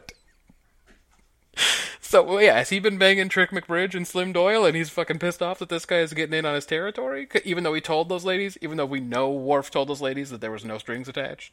Yep. Because I can't figure out why he hates this guy so much. And I do like his laugh at Okana's eagerness to meet Picard. That was a good Worf touch. He's like, oh, maybe I'll finally Yep. get to meet the captain, and Worf just laughs at him like, you fucking idiot. Wesley is so happy to meet somebody who doesn't just call him the boy. Oh yeah, for sure. He's like over the moon that a dude talked to him on He even purpose. puts up with that little joke about Lieutenant Commander, even though, like, for real, a kid Wesley's age would be irritated by that. Oh yeah, that's a real Like, I dad get joke. what you're doing. That was a dad joke. I get what you're saying, and I understand that means you can tell that I'm a little kid. And I reject your joke. Yeah. It's what should have happened. But yeah, he's way into it. And I think he talked Okana into doing the right thing. What is this episode? Sorry, I don't know why I had that in characterization. I just had it all over my notes, I think. Geordi, why are you fixing this boy's ship with parts he'd never be able to replace? Well, Geordi, obviously pretty dismissive too, says that part will outlast his ship. It's like, yeah, okay, but I mean, just as a general rule, like, he's making a good point. Like, let's say you're wrong, Geordi. It's happened last week. It has happened. Or, like, what if he gets shot by a laser? Yeah, and what it if- hits that part? Yeah, what if the laser shoots that part? Can they be damaged by lasers? I guess at that point he probably would have more trouble than just that thing being broken. I'm just saying. He made a really good point. Jordy's just like, don't worry about it. It's like, oh, okay. Yeah, he's going to personally guarantee this guy doesn't have an issue, I guess. Yeah, well, he's not going to be around to Exactly. make good. He's actually being a real Okana on this one, isn't he? He's gonna kind of bolt. being an Okana. He's kind of leaving his pregnant girlfriend behind. Being Yeah. a real Thadian. Let's just say that. Guinan's jokes are pretty toothless. In No truth. shit. Do you think it was hard for Whoopi to tell those bad jokes? Did you? Well, I wonder An if she, actual comedian? I wonder if she tried to come up with jokes and they rejected them, like on the They're fly. like, let's just do the script. Yeah, it's already been written, so Don't do anything that'll make Brent laugh. you know we only have you one day a week, so let's get in and out. Let's go. Because Data's like, maybe your jokes weren't funny, and I was at home nodding, like, yeah, Like, yeah, they really weren't funny. I think that's what it was. Picard plays threats from alien vessels real cool, just joking around and ordering the shields down and shit. In case he wants to surrender. It would serve him right if these dudes carved him up. It would have been great if they were like, "Oh, their lasers are real good, though. They're really I don't good know. lasers." We never did see lasers like this before." I did also like there are sometimes, we've talked about this many times, small touches in TNG that some of the other shows don't have. And I thought Worf laughing in the turbo lift was one of them. But the other one I liked was the realism of Picard giving a super non-specific order about the view screen and then getting mad at Worf when he asked for clarification. Yep. That was a moment where we all went, bosses, right? On screen, and Worf's like, "Which one?" And he's like, "What? I don't know. The first one." It's like, at home you're supposed to be like, I got a boss too. Yep. Real pain in the ass. I know how it is, Worf. I had forgotten this guy's name was Thadian Okana. That should not have gone there. That should have been a quick hitter. Why doesn't Troy say anything when Okana is obviously lying to Picard on the bridge? Yep. I hate what is happening to Troy so far in season 2. She So has I think- one role. Which is to I think I tell Picard when signposted people to are you lying anyway. that I had a real world theory about TNG. Yeah. And my theory is that Maurice Hurley Yes. tried to get with Marina Sirtis and got rejected. And then he wrote her to be terrible and dumb. So, in this episode, we have yet another. So right here on the bridge, right up here in the cold open of this bridge, he's looking at everybody. Troy's right there. Troy talks. Mm-hmm. Old BG Robinson gets on the comm and says, "Yeah, we'll beam him over. Whatever." And he goes, "Is that a woman's voice I hear?" Just fucking looking right at Troy. 2 weeks ago, Yes, you're right. Nagilum He was real impressed looks when at he Troy and finds Pulaski and goes, "Hey, what's going on over there? That one's got boobs, right? What's up with that old lady?" That one's got boobs, and where's her penis? What's Yep. going on here? Yep. Yeah, Troy is right there. Another shot. Then he gets called up there, and he thinks Picard's going to be mad that he's fucking all the crew members. Yeah. And he asks if it's because of his socializing with the crew. Watch that scene again. The camera is not on Okana. The camera is on Troy, and she's giving him a stern look the whole time. Yeah. Is that because Okana didn't fuck her? Well, He fucked everyone else. so not only is she now useless, now that we're here in season 2, Yeah. but also, you're not sexy no more, says me, Maurice Hurley. The entire reason that you were added to the show and that why we put you in all the low-cut tops and everything, but not Yep. anymore. You are old news. This is my theory, anyway. Fascinating. I like it. I think it fits, but I don't know. Was that in that book? Was there anything about that? No, they didn't say dick about it in the book. There were sometimes things that they'd put in about how the writers would try to go down and flirt with Ashley Judd or something, but... and obviously stuff about Picard. Fucking Vosh. Yeah. Ugh, with this. Anyway. Did I give a score or just read things? My You score have is not yet given your score. My score's a 3. A 3. Okay. I gave it as many as 4. Wow, we might be pretty different on this one again. See what you... Pulaski. Absent even from 10 forward. I liked that, actually. I should give it an extra point just for no Pulaski. How mad must she have been when she found out what she missed? You mean Data was in here with a cigar trying to tell jokes? Yep. And I could have been bagging on him? Yeah, again, I think when she found out, like when she resurfaced after, I assume, being passed out for a couple of days, and they told her what happened, she must have just fucking lost her shit. Yeah. It was almost enough to get her to stop drinking, but, not quite enough. Again, we talked about it, but I hate what's happening to Troy. Season 1 Troy was very different from the Troy that I remembered, and I liked her a lot better. But no, here we are. Again, if the theory is that Maurice Hurley ruined Star Trek in Season 2, he ruined it forever, because good Troy never comes back. When Crusher comes back, she's not the motivated, enthused Crusher anymore. I mean, there are a few times, but mostly she just gets in everyone's business in the fucking conference room. Yeah, Worf obviously has already gone back. Yeah, he's an animal man now, or some kind of animal creature. So, yeah, it's not great. Good Geordi, decent Picard. Riker is in this one so little that I checked to see if it was the first one Frakes directed, but it turns out that that's The Offspring. That's why I had that in the top of my mind, is because I was like, man, why is he not in this? Yeah. I give it, again, a 4 out of 10 for characterization. Wesley, Geordi. Data was so bad I just couldn't give it points. Data was very bad, but Data's always bad. That's the trouble with this, yeah. right? So Data's always bad. So then it's how much is Data in it?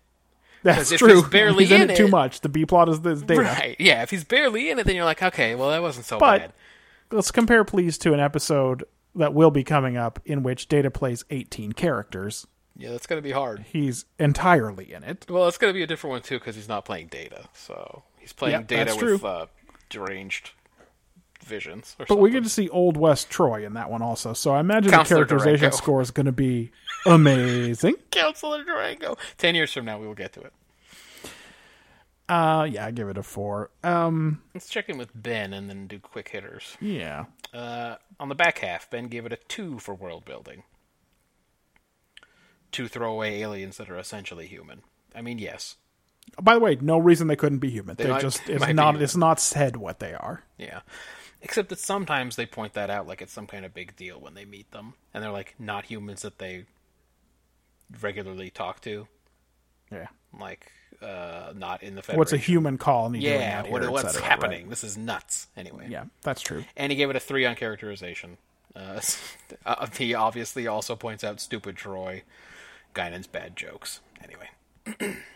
All right, you got some quick hiatus? Yeah, of course. Of course. Troy reads this guy's emotions right up at the top and determines that he's a rogue with +2 charisma and a chaotic good alignment. I just let me jump in because I have almost the same thing. Okay, so they really didn't want us to be scared of this guy, huh? No. They make sure Troy gives us the entire rundown on him, especially mentioning that he has no malevolence in him in any way, and she's beaming the whole time when she describes him. So that we know for sure he's not a bad guy. Yep. So then what are we supposed to do with the central mystery of this episode? It's a very good question. If we know for sure, because when he shows up the music gets all jolly and hopeful, that he's not a bad guy. Yep. Okay, anyway, go on. Sorry. Yep. No, you got it. Suspense music for the tractor beam I thought was out of place. Data says it's not possible for him to get drunk, but if you prick him, does he not leak? I think he then makes a weird correction and he says, not by alcohol anyway, or something like that. And then you're like, oh, okay. So what was the point? Data is right not to laugh at Guinan's droid Noid bit. He's right not to laugh. That's correct. He has emotion in every episode, but his "what do I do" about not having a sense of humor is genuinely pathetic. It would be good acting if it wasn't supposed to be from an emotionless robot. That's right. We're so close to giving you a compliment. Why does Data know that a guy's hilarious jokes about quantum mathematics would be a bad choice? Why does he know that's not what he wants to do? Yeah, what does he say? How does he know that's not what's going to play? Yeah, how does he describe it to the computer? That's too esoteric Too or something, esoteric, right? yeah. How does he know that that's not going to land? By That the seems way, like right up his alley. I thought we agreed we were going to stop giving the holodeck vague instructions. Yeah, no kidding. Because who knows what's going to happen. He might make a super comedian that's going to come out and fucking slay. Just really slay, do a cool show. Anyway. The computer made Piscopo self-aware. Yep. Those binars really fucked up the whole ship, I huh? was saying, this all goes back to the binars. Can they just roll back their software updates? Yeah, can we literally, Let's go back to roll version back? 6.1 or whatever they were at before the binars showed up. Piscopo keeps breaking during this bad scene. Like, he keeps having to look away slightly from Spiner and suppress a chuckle. Whoops, Data thinks fish are amphibians. Ugh, We get a raw crewman flying the ship here on the bridge because Wesley's got to be in engineering having insights. right. So a violation of Picard's elitist officers only on the bridge rule. Is the crewman at least 45 years old? He's got kind of a Remick level hairline, so he's starting down his male pattern baldness path. Yeah, Again, I always wonder what these crewmen are doing with their lives. What is second happening? careers, a lot of second careers. The real question is how they get assigned to Enterprise. I was a software engineer, and you're like, that's great. What are you doing now? I'm a crewman. I make my own root beer. Now I'm in the military. That's right. Hey, real cigars aren't that big, right? Do you think Data was holding They a just got a comically fucking large? foot-long joke cigar. Yeah, here. he thought that would be a better gag. Yeah, bigger is better. Yeah. Picard refers to the Atlex as the Atlec legation, which I think is an interesting choice of words, since it suggests a diplomat but not an ambassador. It's like a little dig. He's giving him a little dig. Oh, he did love digging these dudes. Yeah. Giddings, not helpful at all in this Worf encounter. Too horny to remember her loyalty? Yes. Well, come on, it's Okana. It's Fady and Okana. Yeah, I guess He so. showed up in his vest and everything, and what are you supposed to do?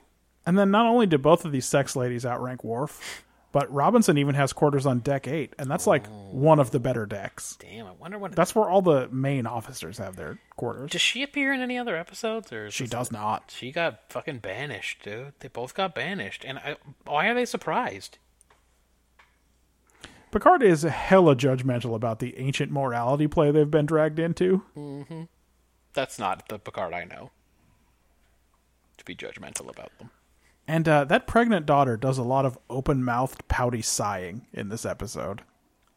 Like, did someone tell her, look, you're pregnant, but be a little sexy? Yeah, I have, wow, this guest actress blows, huh? Yeah, that too. Because I did not like any of her choices.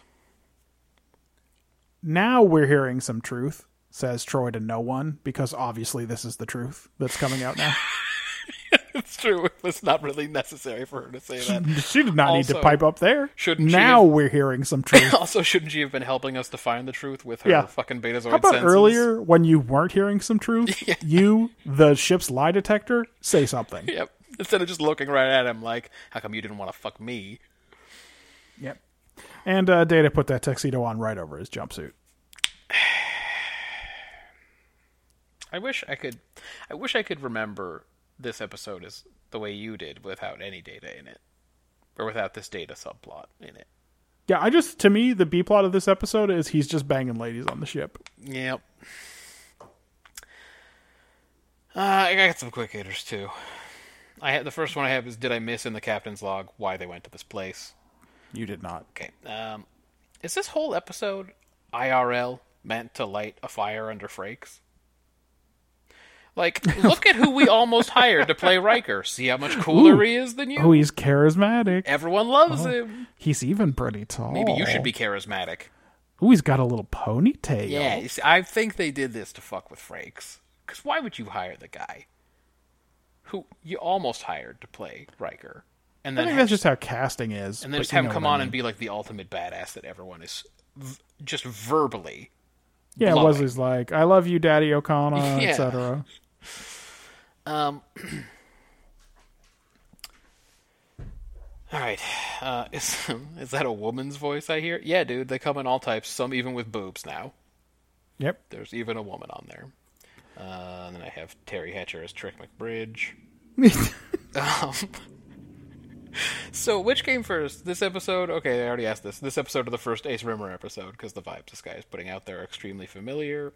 I assume this came first, by the way. This is from 1990. When was that? When was Dimension Jump? That feels like season 5. Yeah, it's true. Ace Rimmer wasn't around in the first couple Yeah. seasons or anything. I know Okana was all over this lady, and actually all these ladies, but it takes two, right? Like, Oh yeah, they were horny for it for sure. shouldn't she get a talking to about sexing up the ship's guests? I feel like there are diplomatic issues and like conflicts of interest that could arise from becoming romantically involved with non-Federation guests. Just saying. Just on a serious note. I don't know. There don't even seem to be rules about not fucking your coworkers in the Federation, so maybe it's pretty much whatever you want to do. Well, I mean, Picard just basically tells him that there aren't any rules. He's like, oh, I don't know, my crew can fuck whoever they want. It's like, all right. I hate this dude's puffy sleeves. Really started Yeah, he's to got the get whole to look me. going, for sure. Yeah. Okana has haunted romance secrets. You can tell when Data points out that the act of love and the emotion are different, and he gets real quiet and serious and looks off camera and goes, maybe so. Yep. I really wanted him to be wearing Riker's outfit when he did it. Yeah, for sure. Hey dude, who says there are no good parts for women? Terry Hatcher got to play Trick McBridge, the lady that Okana jizzes on before he finds another woman to defile. Yep. I hope she treated her agent to dinner on what was surely a really fat paycheck. Probably a good one. Oh, Joe Piscopo, cool. Tip O'Neill joke, it's great. Yeah, for some reason they make him a fucking Poconos comedian too. Like, Brutal. I know this was old people. Like, this was definitely people born in the 1940s writing this, but Yeah. still, woof. Yeah. I zoned out for a while. How long was that Piscopo scene where he and Data are Quite in there? long. I swear to Quite God, I long. zoned out. Why did Data put his hand on Guinan on his way out of 10 forward? Yeah, I found it icky. yeah. And then I say, oh, is the plot going to happen now? A ship finally showed up. Why did we come along on this trip with Worf? To go see him fetch Okana? Yeah. Why did The we watch no-stakes him trip to go fetch Okana? with music and watching him walk all the way down the hall? Is it so... It is very suspenseful. It's like they're going to go... It's like he's going after Roga Dana, Yeah. but he's not. He's just going to pick up Okana. Yeah, he's just going to, like, very casually take him back to the bridge. Is it so we can see the guy caught with, a chesty broad or something? Like, is that... I guess that's it, yeah. Alright, I mean, that's all I had, basically. I gave Best Actor to Geordi. He didn't really earn it, but no one did. No one earned it, yeah. And Worst Actor to Data, of course, and Forever. He's not, he's the Harry Kim of TNG. Oh, it's great that you said Harry Kim. Because this week we watched Alliances. 16 years, 16 banners united over the fields, where the good shepherd grieves, desperate men, desperate women divided, spreading their wings, neath the falling leaves. I would have played all of that song, but it's like 7 minutes long. I was going to say, maybe you can explain your musical choice. There's no songs about alliances. I looked it up. That's really true. I mean, it's like there's basically... I looked up one and I got excited, but it turned out that it was just whoever transcribed the lyrics misheard it. and then there's like one song by Heart called Allies, and I almost went with that, but it's not good. Yeah. So that's Changing of the Guard.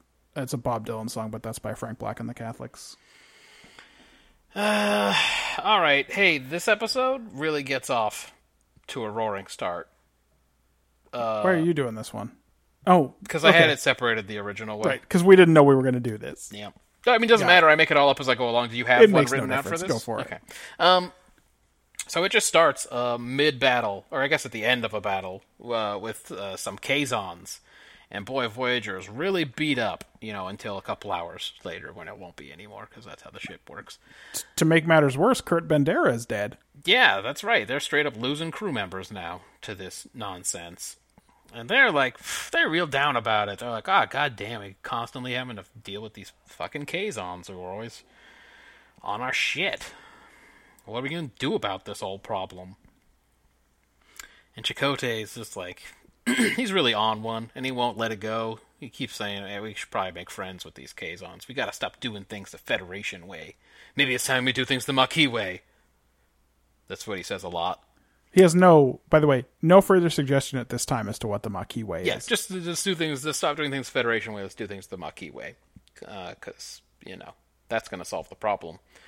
Anyway, eventually they start kicking around the idea of, making an alliance with one or two of the Kazon sects, and that way they'll be, destabilizing the one thing the Kazon have in common, which is that they want to fuck up Voyager. And they'll get some protection, but it's, super against Federation principles. Yep. It's pretty much a no-no. It's a definite no-no. It's a real basic no-no. But, Janeway talks to Tuvok, and what Tuvok says goes, and just like he did when he stole the technology and tried to sell it to those aliens, he flips on the Federation and goes, but maybe in this case, like my sweet orchids. I want to be clear what's happening here. Janeway's not happy with the advice she gets from Chakotay, so she goes to talk to his archenemy Tuvok. Yes, exactly. And when he says, no, I agree, she goes, then I'm all in. I'm 1,000% in, and I was from the start, if anybody asks. Because Tuvok has some great points about some super sweet orchids he's growing. That really seals the deal. She starts to smile like an idiot as he tells the story. Yeah, he's learned to teach by analogy, which is Better than making him run laps. Kind of, he should have made her run laps while shouting, "We need an alliance." Well, it's good that he's learning. Maybe if he still gets to teach classes, then he'll apply that knowledge. Anyway, so they try to make they make an effort to make an alliance. They send Neelix out to talk to somebody he had a contact with in the past in one of the sects, and he gets captured. But who do they throw him in a cell with? The Trabe. We've heard their name before, but I don't blame you for forgetting it. They were previously mentioned as the people who the Kazon rebelled against and overthrew and stole all their technology and shit. Yep. So Neelix meets like 40 of these Trabe dudes in a cave, and they already have a plan in action to escape. And they bust Neelix out too while they're at it, and it turns out they got a fleet they're putting together.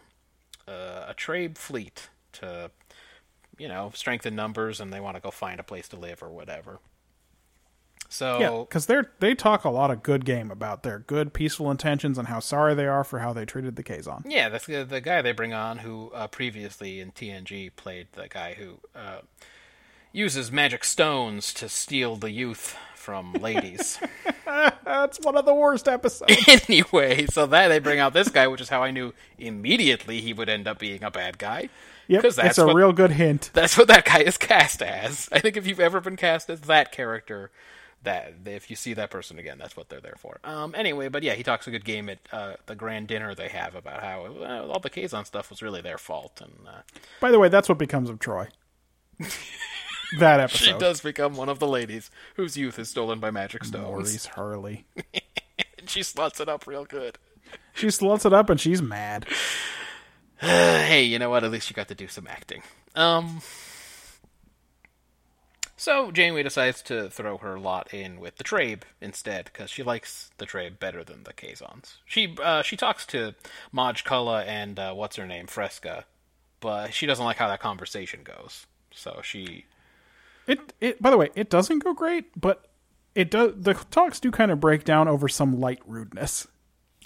Yeah, what does he say? Something about how a lady can't tell him what to do or something? Does he make a comment like Basically. that?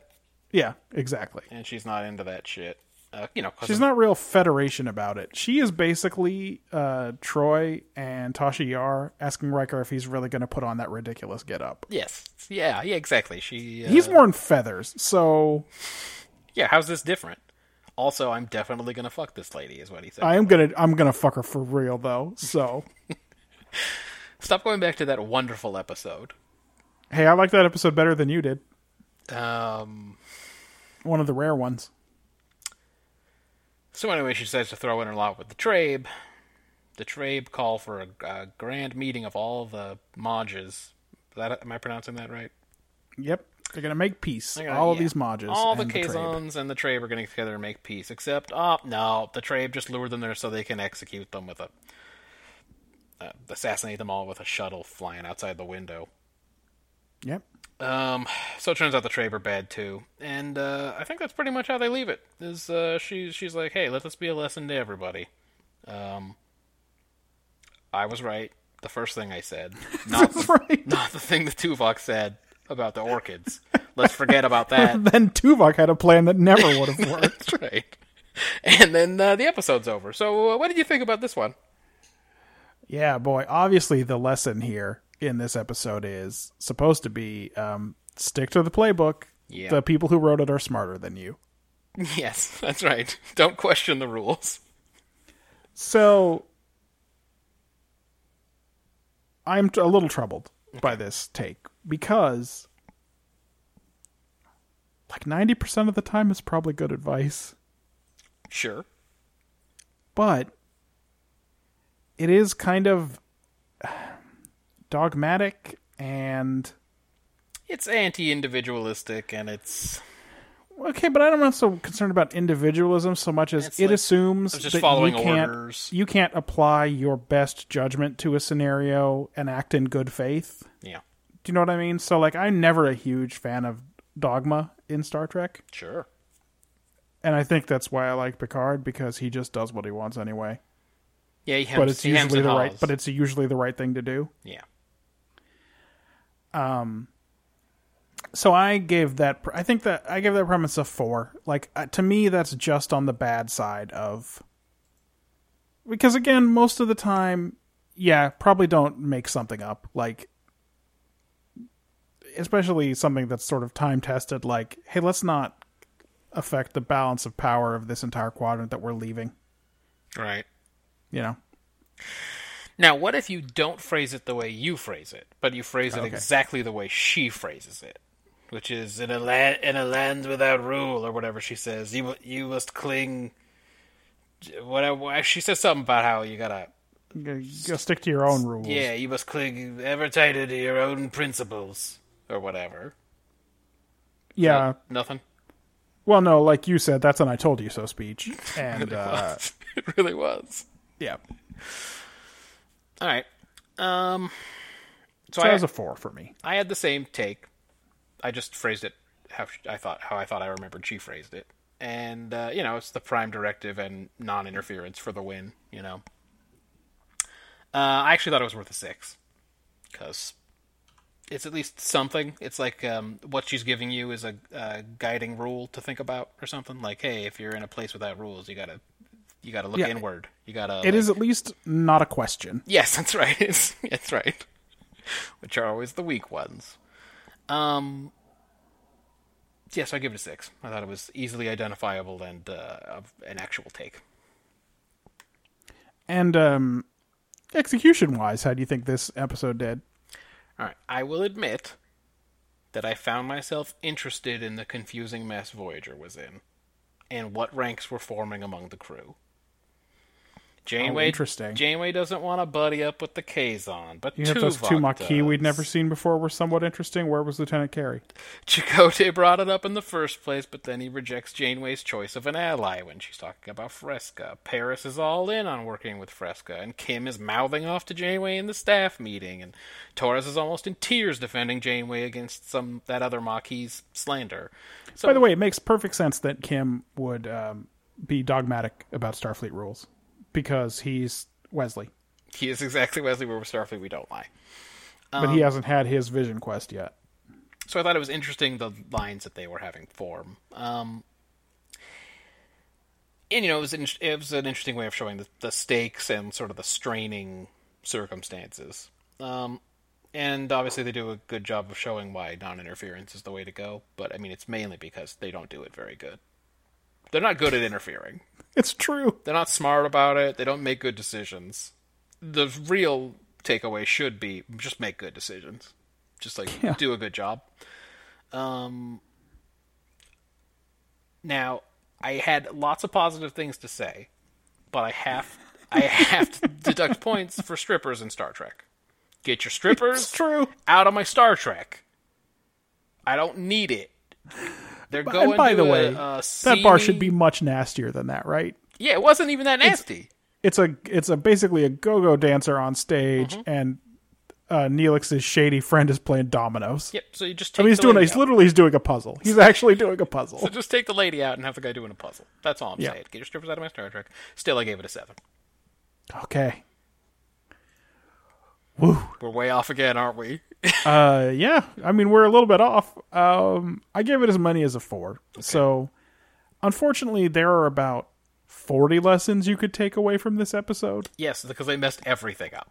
And Janeway's end speech just kind of comes off as an "I told you so," It absolutely was. because she also could. Another lesson you could take from this is take like 1 second to think it over before you jump in bed with people who are known to be shady. Yeah. Also, think about She if she it's just your- announces that she believes people can change, so she's all in on all of these slave owners and sons of slave owners. But also, she's not examining her own prejudices, because if she really believed everyone could change, then why wouldn't the Kazon be able to change? That's right. What is it about the Trabe that she trusts more than the Kazon? Is it that they're white? They're white. Thank you. They're white. They're white. Yeah, that's what it is. Also, the Kurt Bandera stuff at the beginning is weird. We don't need the personal angle to explain why the Maquis aboard Voyager think that they're making a bad decision, think that they're making mistakes. And also, it doesn't seem to factor into anything Kurt's good buddies, Chakotay or B'Elanna, do later. Nope. Like, It shows. I think it's a way of showing that they are sad, and then it does not matter in any way. yeah, but like, they say his name 15 times. Yeah. Oh, they got stories. Stories. And And stories. it turns out that he's Chakotay's best friend, and which, by the way, their friendship was cemented because Kurt Bandera is always looking for a fight. A great dude to be friends with. just the kind of person you need in this new quadrant. Just a real gem of a dude. That's why I was friends with my friend Eric. Although most of the time he wanted to fight us. So the main problem here is if if you're going to show that Starfleet policy, like sticking with established policy, is the best way to go, don't have the characters making 100 other bad decisions on the way. Make their one bad decision be abandoning the policy. I agree.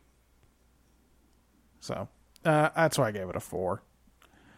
Let's see what Ben's take is. I imagine he Ben's split the much middle. more like you on this one, actually. He's a 7 on the take, Oh, damn. And a 6. and he just says Janeway's. He just puts Janeway's monologue in there. Okay. And a 6 on execution.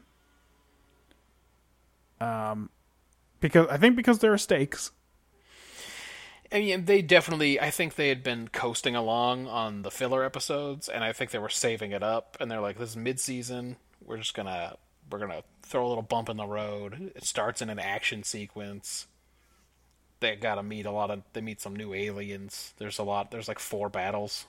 Like shooting fucking shit going on. So, So yeah, the top half, you and Ben are 13s, and I'm an 8 on this episode, so man, we cannot get on the we same don't have page it together about this these. week.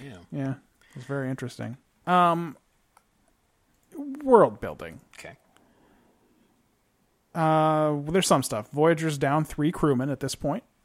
Are we going to start keeping a tally so that we can laugh? I'm not gonna. It's on X Astra Scientia. So we You don't can need to laugh keep at it. how many crew have died? We learn a lot about the Trabe here, Yes. which is as interesting as the Kazon will be. So I guess it's interesting until the point when we stop caring about the Kazon, which I assume Yeah. will happen because I know there's Borgs and shit in Voyager. I consider the Trabe part of the Kazon story for sure. Yeah. So it's more Kazon world building.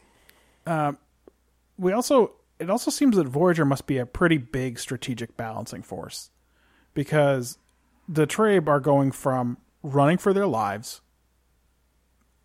but with one extra ship, Yeah. which is Voyager, now they're going to go on the offensive. Yeah, it's not really clear the kind of damage that Voyager has done to the Kazon in all these battles. Yeah, Maybe it really they've isn't. been blowing the shit out of them or whatever. That's something that Seska and Cullen could have talked about in the scenes when they were on their own ship. That would have been nice.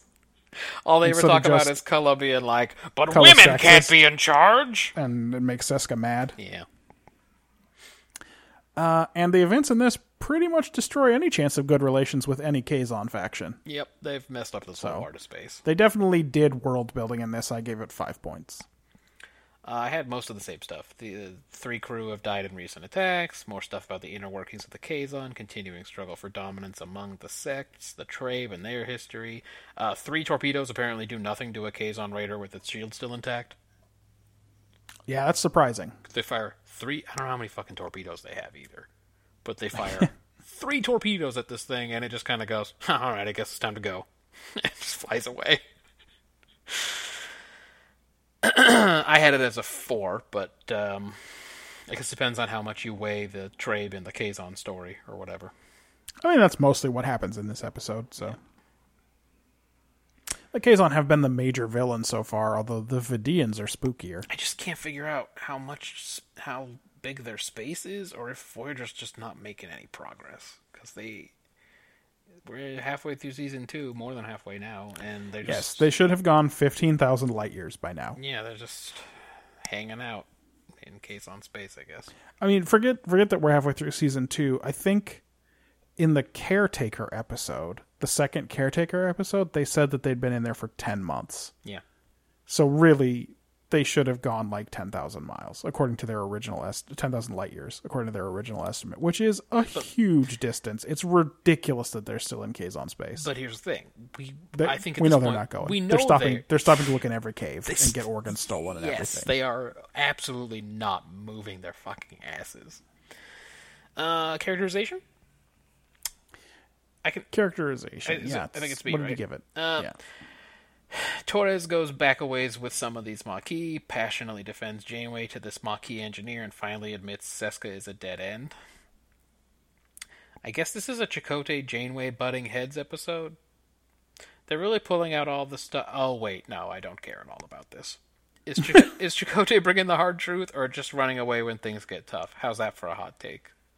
It's an interesting question. Because he's been so pro-Federation. But his arguments don't even make any sense. He literally says at one point, maybe these rules work well in the Alpha Quadrant, but we're not in the Alpha Quadrant anymore. And it's like, that's not really the point. Maybe the rules work when you're surrounded by Federation space.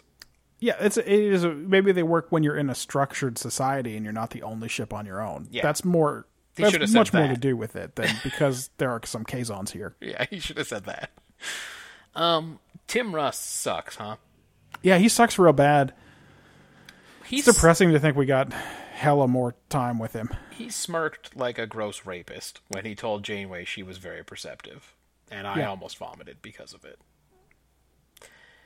Anyway, he breaks character and agrees with arch nemesis Chakotay about breaking with non-interference policies. Neelix has a history with some unsavory folks in his time. Also, he's not good at reading who his friends are and who they aren't. No, he does get captured within 3 minutes of interrupting this dude's puzzle. Janeway pulls out all the hospitality stops and even pours this dude his wine. Yep. She really treats him like he's that European pervert from the other episode. Maybe it was his hair or something. Could be. Janeway is still, despite everything, maddeningly naive. Yes. Did you see the slow zoom onto her face while she smiled and talked about how people have the capacity for change? Yep. I almost expected a smash cut to the Trabe guy like raping a Kazon child. I mean, it should have been something like that, right? It was If this was an nuts. HBO show, that's what the cut would have been. Yeah, I was like, whoa. But the attempted assassination makes the point.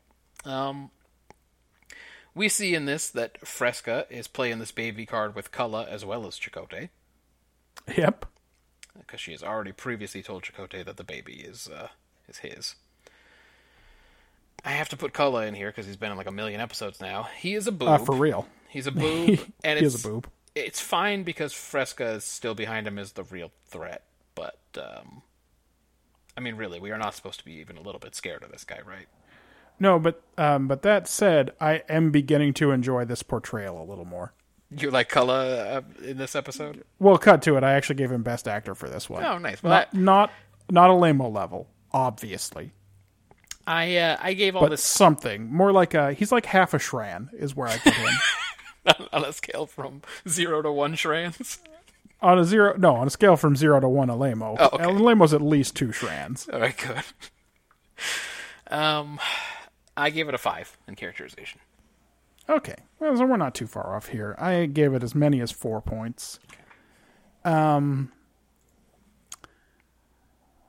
Yeah, Janeway's pretty gung-ho on these sons of slave owners. Now Tuvok is pretty flexible.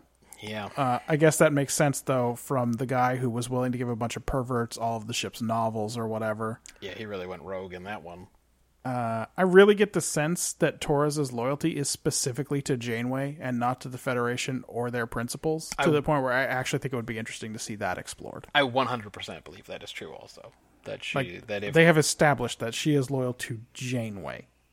that if she's incapacitated in some way, that either her loyalties will revert or won't matter or whatever. Yeah.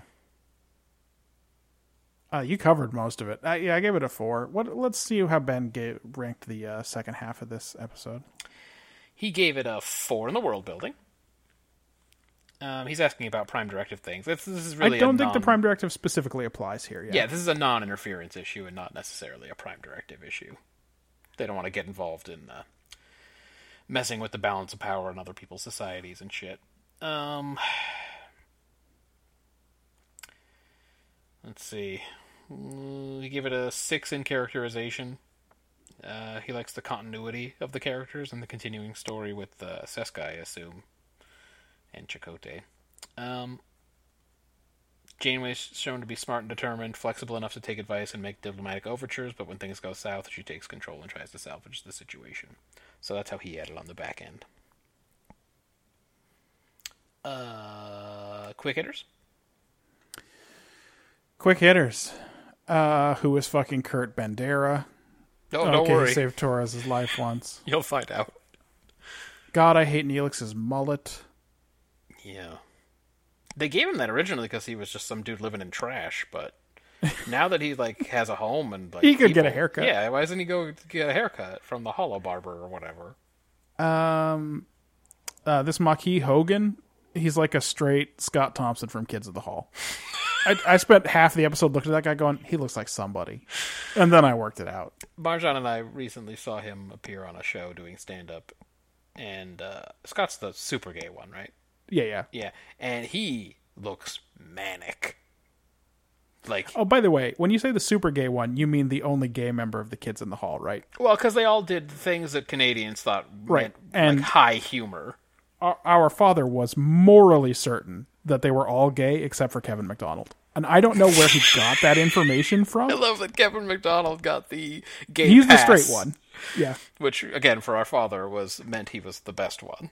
Yes. He got the gay pass for some reason. I don't know why. They all played Because he ladies, looked and they all too goofy? I don't know. Yeah.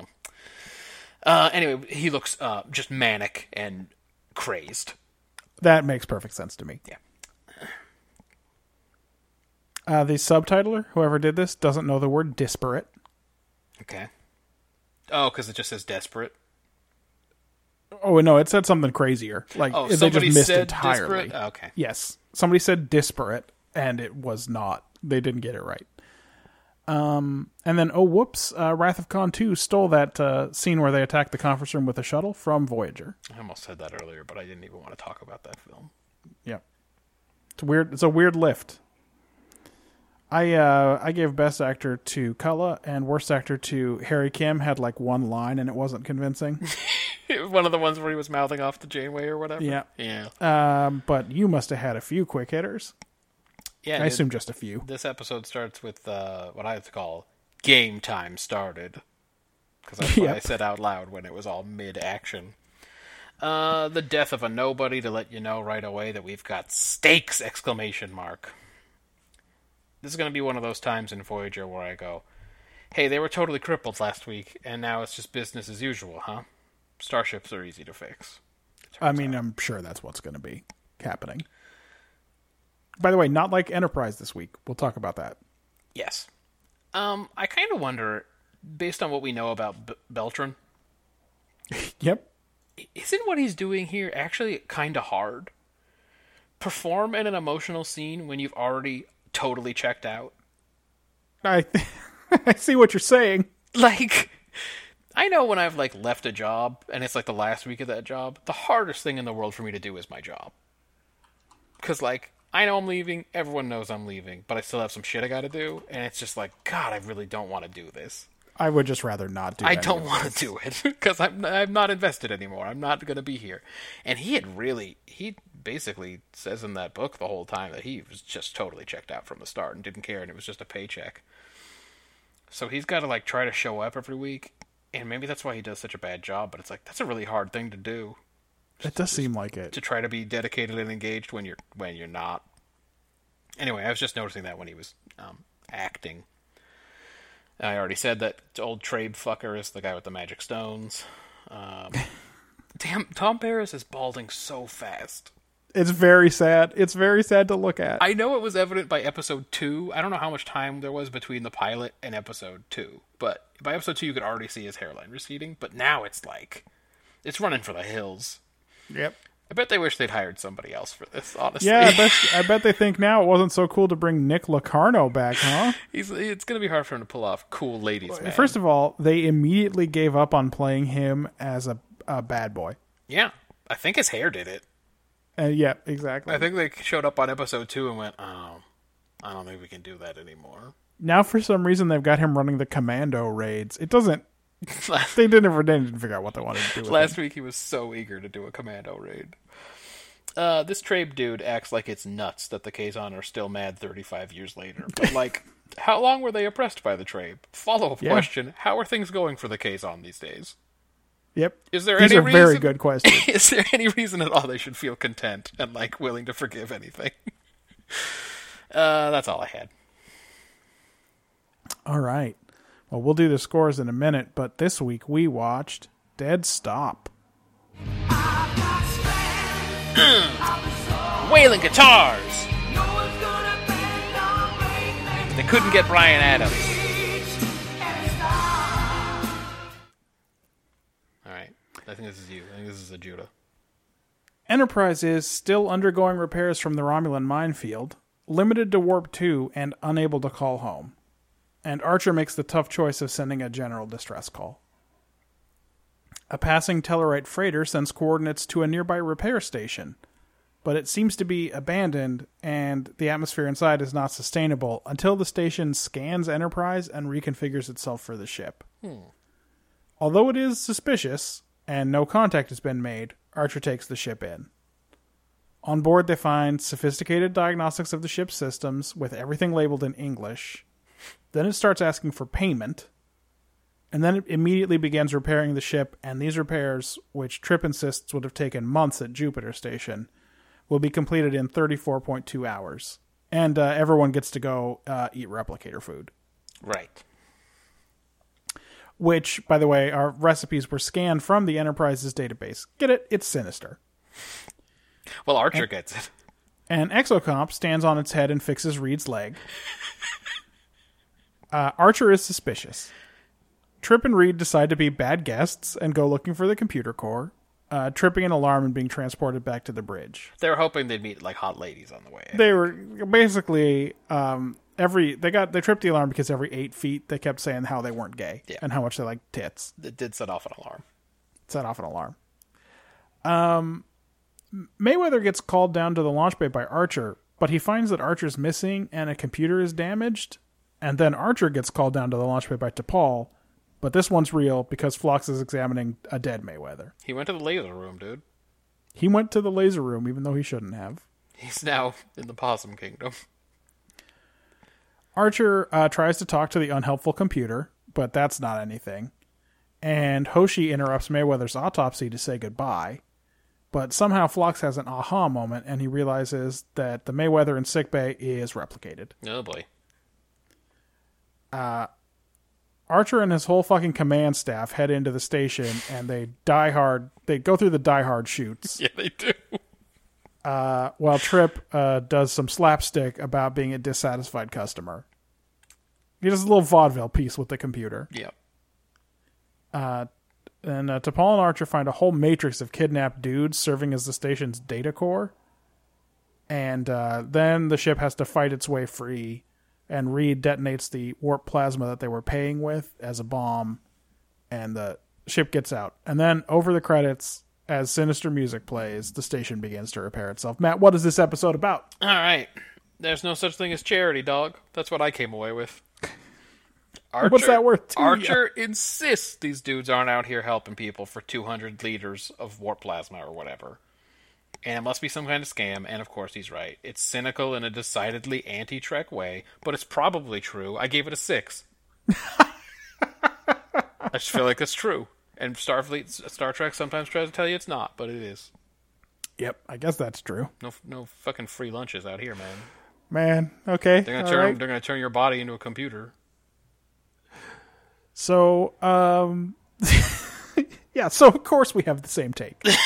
I wrote, things that seem too good to be true usually are, or there's no such thing as a free breakfast with Captain Archer. Okay, good.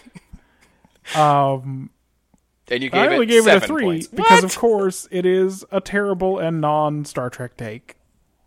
Like, he is suspicious and paranoid, but by the way, he still just goes along with it. And also, he has no choice but to go along with it. He's hedging, dude. He's like, I don't believe this, but I'll go along with it, and if it works out, it's fine. But then if it doesn't work out, he can be like Janeway and be like, I think Yeah. we all learned a lesson. I'm right. But that's all he'll get out of it if it doesn't work out, is he gets an I told you so. Yeah, he loves that. Yes, of course he loves it. It's crazy that Janeway loves it. Archer is a baby man. Do you want to check again? Are you sure you didn't give it a 7 on the I tape? gave it 3. All right, okay. You're not talking me all the way up to a 7 on I only this gave it a diaper. 6, but I thought maybe you gave it a 7. Execution, how'd you feel about that? Okay. I also gave it a 3 for execution. Okay. An unresolved mystery as to who built this damn station and what it's all about. That's pretty unsatisfying. Also, it's not like anyone was like, hey, none of this makes sense and I don't think we should do it. So, Yeah. no one learned anything. Well, you mean because the option was never presented to not do it? Yeah, exactly. I They're mean, just like, yeah, we're going to do it. I feel like the option was ignored by everyone for sure. Like, T'Pol just looks at him and goes, well, what choice do we have? Yep. And like they could have sat there and gone, well, let's maybe just see what else is out there. We could blow this up with missiles and use it as parts. Yep. And why do we need to reward suspicious and paranoid behavior on this show where all the crew already hate each other? Yeah. Like, I just don't... No, don't do that to me. Don't do that to me, Enterprise. Don't do you like that? Don't do me like that. Yeah. Don't do me like that. Okay. But Well, maybe, since you thought it was such a fantastic take, maybe you also enjoyed the I execution. gave it a D- on the take. Let's relax. 6 out of 10 is not great. It's great for this show. So, of course, the station had a scam going on, which was obvious from the start. I guess we already live in a society where people spend their time and resources trying to ruin shit for everybody else, so why wouldn't that extend to alien cultures as well? This final plan is crazy dumb. Yes. How did they know the arms would let go when they blew the old boy up? Oh, the arms didn't even all come off. Yep. They're still just hanging on to them. So they could have just blown the arms off and fled that way Yeah, it seems Instead of like going probably what they should have done. through the whole fucking operation. Not having a B-plot was a nice touch, because they're usually terrible. Yeah, I guess the Mayweather dying thing isn't a B plot, is it? Well, no, the B plot is Reed hurt his dang old leg. That's the B-plot? No, I guess not. It resolves right away, huh? That Exocomp fixes him Exocomp immediately. his leg right away. And then he's doing commando raids the rest of the episode. If that's not an Exocomp, I'll eat my hat. But I wasn't looking at it when it was happening. Hold on, I'm going to look it up right now. The name of this was what again, this episode? Dead Stop. Dead Stop Just Google Dead Stop Exocomp. Reed's leg. Let's see. Yep, the Exocomp It's on its casing back. was used as a medical It's prop. on like its butt. Yeah, it stood up. Yeah, it like stood up on its hind Stood up on legs. its hinders. And now it's now it's the medical tool. Yeah, I didn't need to look it up. Just looking at this image makes it clear that that is an exocomp. All right, good job. What was I saying? Oh yeah, no B plots is nice. I like No that. B-plot. And I like the carryover content from last week in general. By the way, you notice that TOS doesn't usually have a B plot, Yeah, I like that. Even even though it's 4 minutes longer. I find that the B plots are terribly, well, they're just wastes of time. Like in most episodes, the B plot is nothing of like TNG or DS9 or whatever. Anyway, I give it a 5. Okay. So once again, right. we're far off. This is not our week for No. for being in sync. I was actually amazed for the first, 28 weeks or whatever. We were mostly in line on most of the episodes, but this week Yeah. it was way off. Yeah. Through the top half here, I know we're blazing through this one. Enterprise, it turns out, is still hard. It's just boring. We're blazing through this one, but Ben's got a 3 on the take. He says you can't really tell what someone's motivations are until they act. Don't trust automated stations bearing gifts. Yeah, like mean- don't look a gift horse on the mouth, that kind of thing. Right? You might see the soldiers. Yeah, you might the soldiers hiding in there. Yeah. And execution. By the way, I think you could tell he didn't want to believe that the take could be what we both thought the take was. That it's Yes, too it's dumb. unfortunate that the take is no such thing as a free lunch. Yep. Yeah, and then he had execution of 4. Which, by the way, I understand what you're saying, that it's mostly true. It's also not a real scenario. Like, no one ever offers you a free lunch. Do you know what I But mean? if like, they ever did, you who is would tempting know you with this nonsense immediately all the that they time? were trying to use your body as a computer. Yeah, I guess Like so. instantly, you'd know, and that's because of this show. He thought copying the Matrix wasn't wonderful. He's right. Yep. I'm not sure they haven't already done this in Star Trek, using somebody's just stealing people and making them a computer. That's probably happened. Well, right? it is the plot of Spock's brain. Okay, so there you go. We haven't got to that one yet in this project, but that is for sure a thing. Universally considered maybe the worst episode of the original series, by the way. So definitely I think lean Marjan into liked it. that one though. He says some points for general execution, but he gave it 4. So All right. where are you on world building? Story continuity, which was shocking. Yep. I can't handle 2 episodes in a row that like fit together. At Warp 2, they are a decade away from Jupiter Station. I know Warp I 2 think is that's not. probably reasonable. I know it's not that fast, but damn, they got out there. Yeah, I think it's reasonable that Warp 5 is a lot faster than Warp 2. Yeah. Because it's supposedly a big deal that they can go Warp 5 instead of Warp 4. So, obviously, that's got to be pretty significant. It's when you think about it, there aren't many ships in Starfleet. And if you're out there that far, that if your engines break, you're just effed. Like, no one's going to come save you. That does seem to be the trade-off that they're all aware of, though, right? Yeah. Like, they know they can maybe call the Vulcans. Yep. Maybe. Which they all hate because they don't like Vulcans. Yep. And they're so petty, they can't overlook it. Yeah, but they're kind of doing a circumnavigating the globe thing here. Yeah. Hoshi's job to craft a general distress call, because it's going out in Interlac or whatever? And one presumes, Is that the she's real gonna term, send or it is- out to a lot of languages. Is I that don't a know. B5 term? That probably is beef. That sounds like B5. Regulan bloodworms. Yeah. Vulcans find Tellarites trustworthy, though not very agreeable in general. Or at least that Yeah, Vulcan it's does. nice to have the Tellarites mentioned, by the way. Also, Tellarites really sold them up the fucking river in this episode. Are they Well, trustworthy? all or they was said it- was repair station. Maybe it said, don't go, whatever you do, don't go to that station. Well, I think that what we were meant to assume, and I don't know if they showed us a Tellarite in the Matrix Bay, was that the Tellarites didn't catch on to the replica. They thought one of their crewmen had died in an accident, probably doing something he wasn't supposed to, and they were just happy to leave. Yeah. Yeah, maybe. I don't know. Biomolecular probes. Cool. Food replicators. The Tarkalians have them already, apparently. So why doesn't Starfleet get them until the 24th century anyway? Yep. They got some of them beamy medical whatsits coming out of that exocomp. Right? Those will be pretty common in the future of the Starfleet. Enterprise's main computer is three decks high. Yes, that is in there. That's a big I computer. literally have that the exact same way. Enterprise's computer is 3 decks high. The ship's umbilical ports can be used to override their computer commands? ? Seems like kind of a whoopsie. Yep. I give it a 4. And that's only because of the world building. The rest of it was continuity. just random. I mean, sorry, just for the continuity. The rest of it was just kind of random stuff. Yeah, and boy, we're back in lockstep because I gave it a 4, Okay. and that's part of that is a +1 for continuity. Yeah. So Tellarites, I guess no one would have ever thought of using transporter technology to make water without running across this dang old station, huh? Except the Tarkalians already had it. Yeah.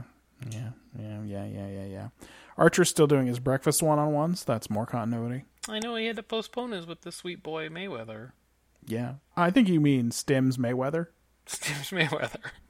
That dude is, Jacked. turns out he's surprisingly jacked. I think we've already seen it in the previous one where he had to go through the decontamination bay or whatever. And Right. That's when we were talking about how if that show had been made 10 years earlier, well, they would have looked like the people on TNG and DS9 and Voyager look, which is Right.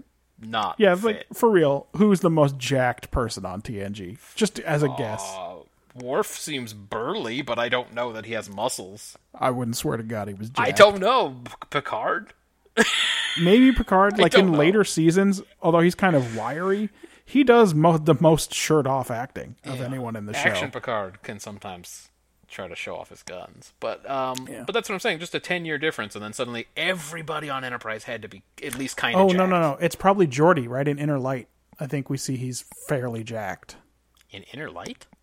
Not Inner Light, shit. Mind's Eye. Oh, do we? I don't know. I don't remember that. Is he jacked in that? Keep an eye on it. I think he's the most jacked member of the cast. All right, we'll have to look into that. But anyway, but everyone seriously, in like, Enterprise is jacked. Such an evolution in TV between, and by the way, only for men, because it was always like this for women. Yes, that's right. But yeah, if you look at the people they were putting in tight ass spandex, tight ass lycra in season 1 of TNG. Oh, yeah. and then I mean, look at Riker in anything. imagine that this little kid would not have got the role of Mayweather if he wasn't extremely jacked. Everyone on Enterprise is jacked, dude. Reed's jacked. Everyone has abs. Like, Trip is jacked. Archer Paul is in got really good 8 shape for his abs. age. Archer's pretty jacked. Like, it's nuts. It's like, hey, you got the new Star Trek. Oh, what am I doing? Oh, you're the ship's navigator. Time to get a personal trainer. But don't I just push buttons? Time to start taking growth hormone. Yeah, this is going to be a sexy show, though.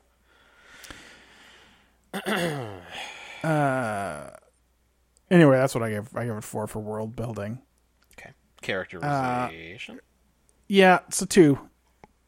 It's just I a mean, 2. that's pretty common for Enterprise. Listen, Trip's favorite food is catfish. No, I don't. Come on, though. Be serious. What do they really want to eat?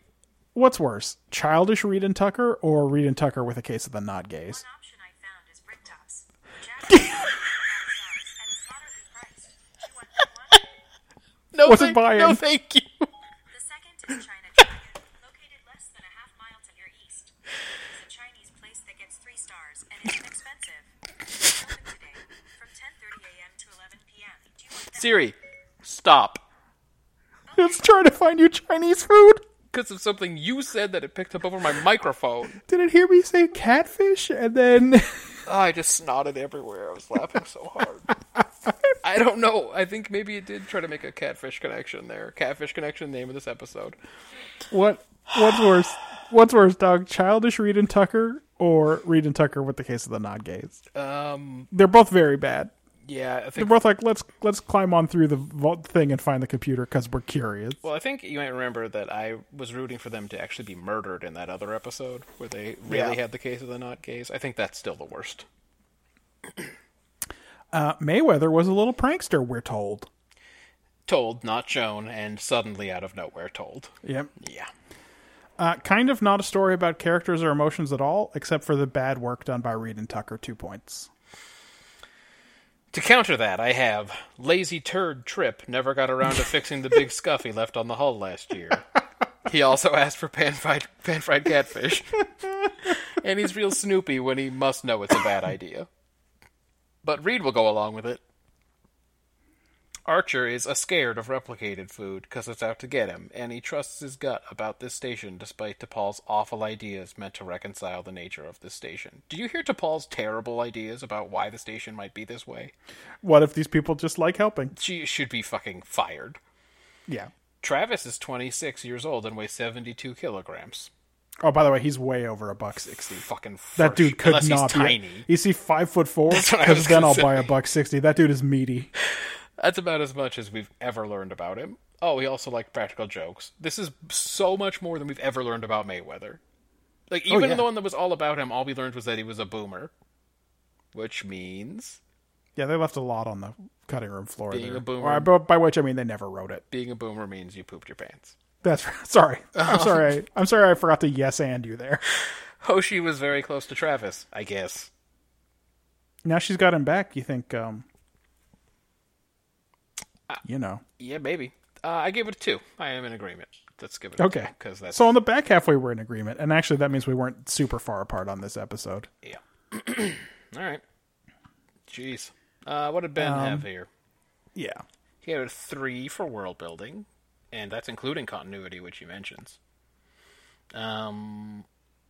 Enterprise is constantly outclassed, and we see even a mobile locksmith equivalent station is able to basically outsmart the whole crew for a long time. Yes, that's true.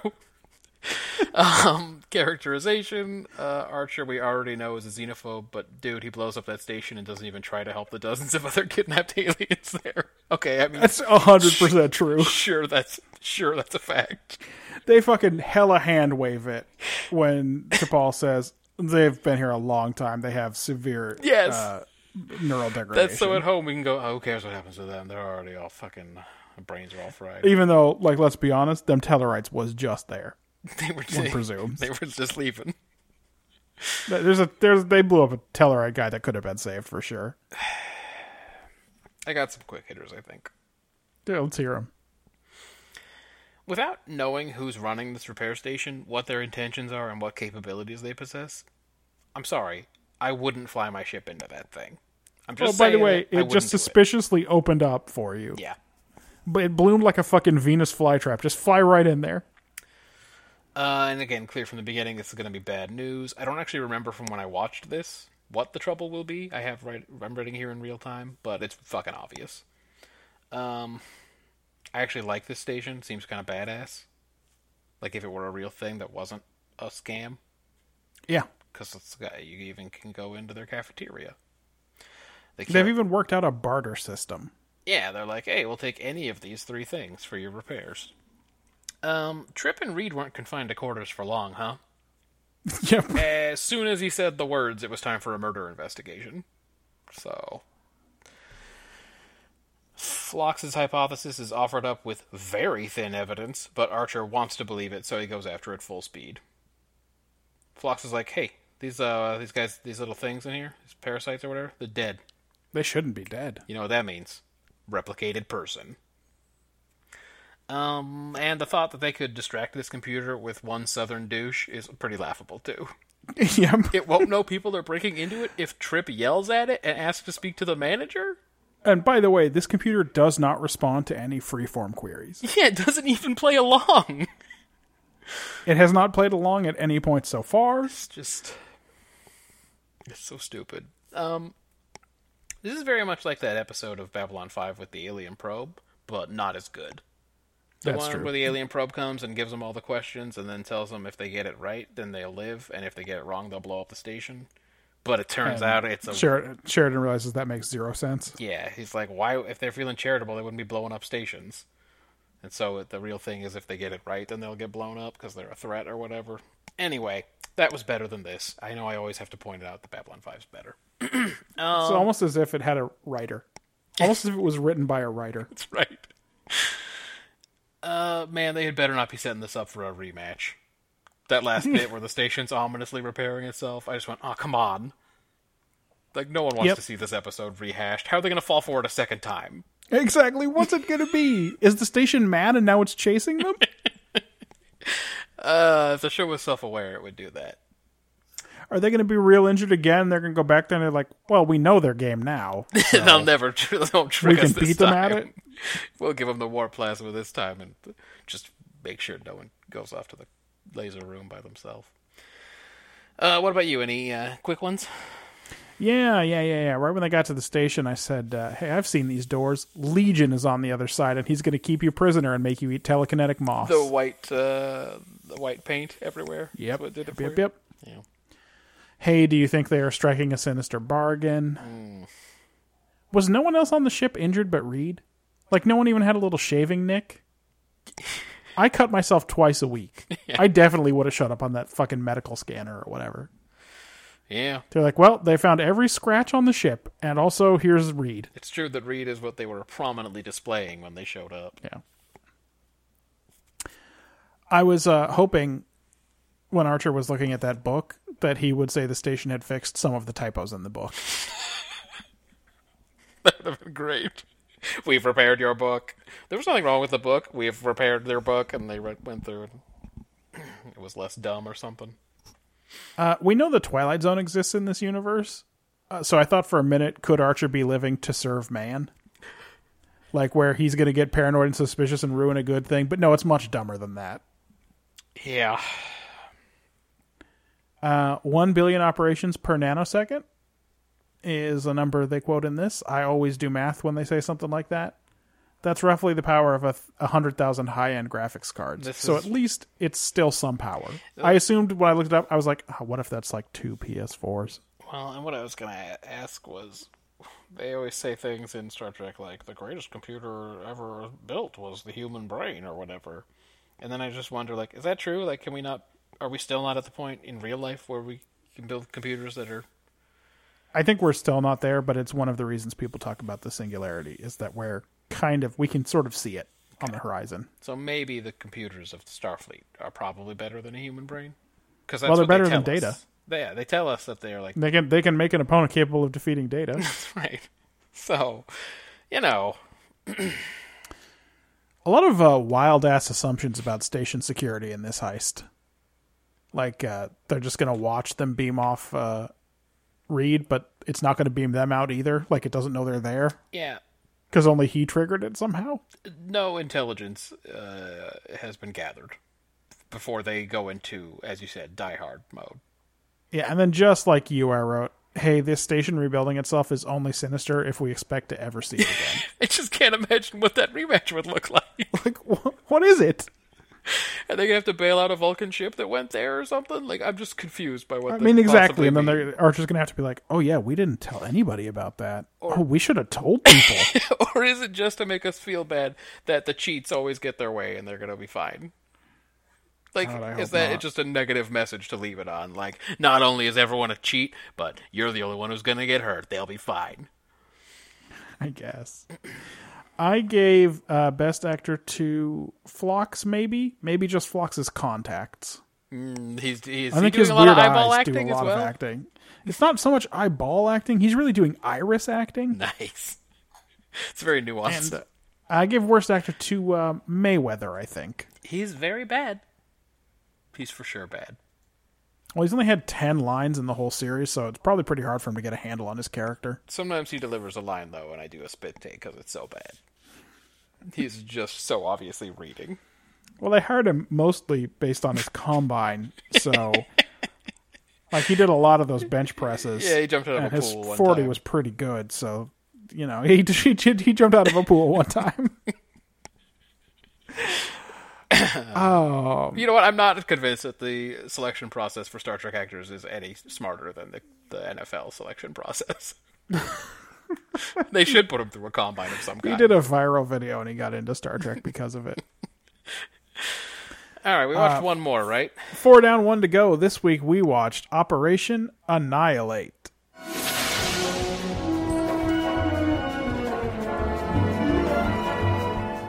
And this is a J-bomb as well. The Enterprise is approaching Deneva 3, the latest planet in a line of systems destroyed by mass insanity. It's already a better premise than any of the other 4. And already just that alone. A very TOS premise, too. Yeah, oh, it's super TOS. As they approach, they contact a ship on course for the system's star. The only transmission he makes before dying is that he's finally free. It's cryptic, so you know it'll come up later. We find out Kirk's brother and nephew, and I guess sister-in-law, are stationed on the planet, and they briefly make contact with his sister-in-law, Aurelin? Something like Aurelin? that. Before beaming down. The planet's like USC or something. But everyone there is hiding indoors, except a group who charges at them while shouting, "Go back, and we don't want to hurt you," menacing them with Lexan rods. That's what I yell at people before I hit them with rods. It's just a little bit of a tricky situation for them. They find his brother Sam dead, and his nephew and sister-in-law unconscious. I'll leave it to you to say who plays his brother Sam. We'll talk about that later. Kirk beams up with his family, leaving Spock behind to investigate, and Aurelin reveals that a ship from one of the Madness worlds brought things there 8 months ago. But she seems to be fighting to answer it all, and all she can explain before she dies is that the creatures use pain to control them. You know, just to go back real quick, when you said his brother Sam died, I just immediately thought of the book. My Brother Sam. My Brother Sam is dead. Okay. Yeah, Anyway. they saw that. They saw this. Okay. Whoever wrote that book about the Revolutionary War also saw this. Okay, good. Kirk rejoins the party on the surface, and they are all attacked by flying space amoeba. They look like fried eggs. They do look like fried eggs. They manage to knock one down with a phaser, but before they can get out of there, it latches onto Spock. McCoy does a surgery on Spock and finds some tissue in him, but also he finds out that tentacles are all shot through his nervous system, and he can't remove them without killing Spock. Yeah. Spock summons up his Vulcan powers to master his pain, Also to muscle up some people in engineering. and muscle it up real good to attempt to make his way down to the surface, which Kirk eventually just lets him do. Yep.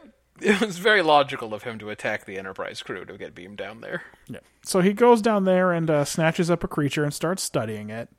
And just like a couple of weeks ago, or maybe last week, I don't remember. No, 2 weeks ago, when they reached the wild conclusion that Lazarus is from a negative universe, Spock immediately reasons out correctly that each individual single-celled amoeba is one part of a huge gestalt organism brain. You're right.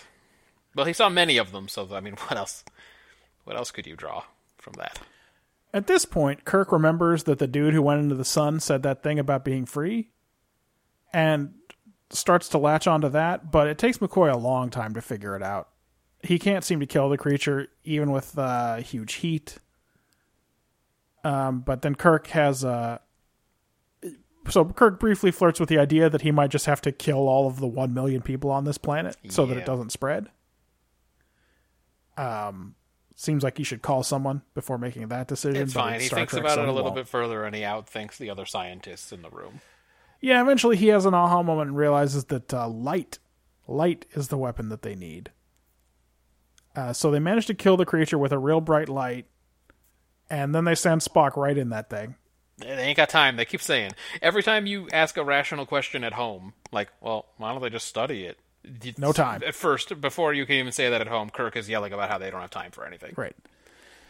So they light him up, and he comes out of there no pain, but completely blind. At exactly which moment, Nurse Chapel shows up with the test results from killing that amoeba and says, "Oh, you don't need to use light. It's just like you just need UV." Yep, that's right. And Spock, as Kirk says, need not have been blinded. That's I love whoever wrote this. It's okay. They gave these people great dialogue. How well we both know that. It's okay. It's okay because Spock is aggressively stoic. That's true.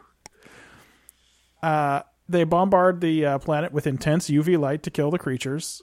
And Spock shows up at the bridge healed because he has a special Vulcan trait, some kind of inner eyelid that no one knew about. Man, could that blindness have been less important? It didn't matter at all, except, I guess, maybe in terms of my take for it. But what's your take? Let's start there. Well, if we're talking about take, I think we should talk about Ben. Okay. Because this is... Ben's pick of the week. Hi, this is Ben Town, your remote Star Trek Edition correspondent, with my pick of the week. Pick of the week.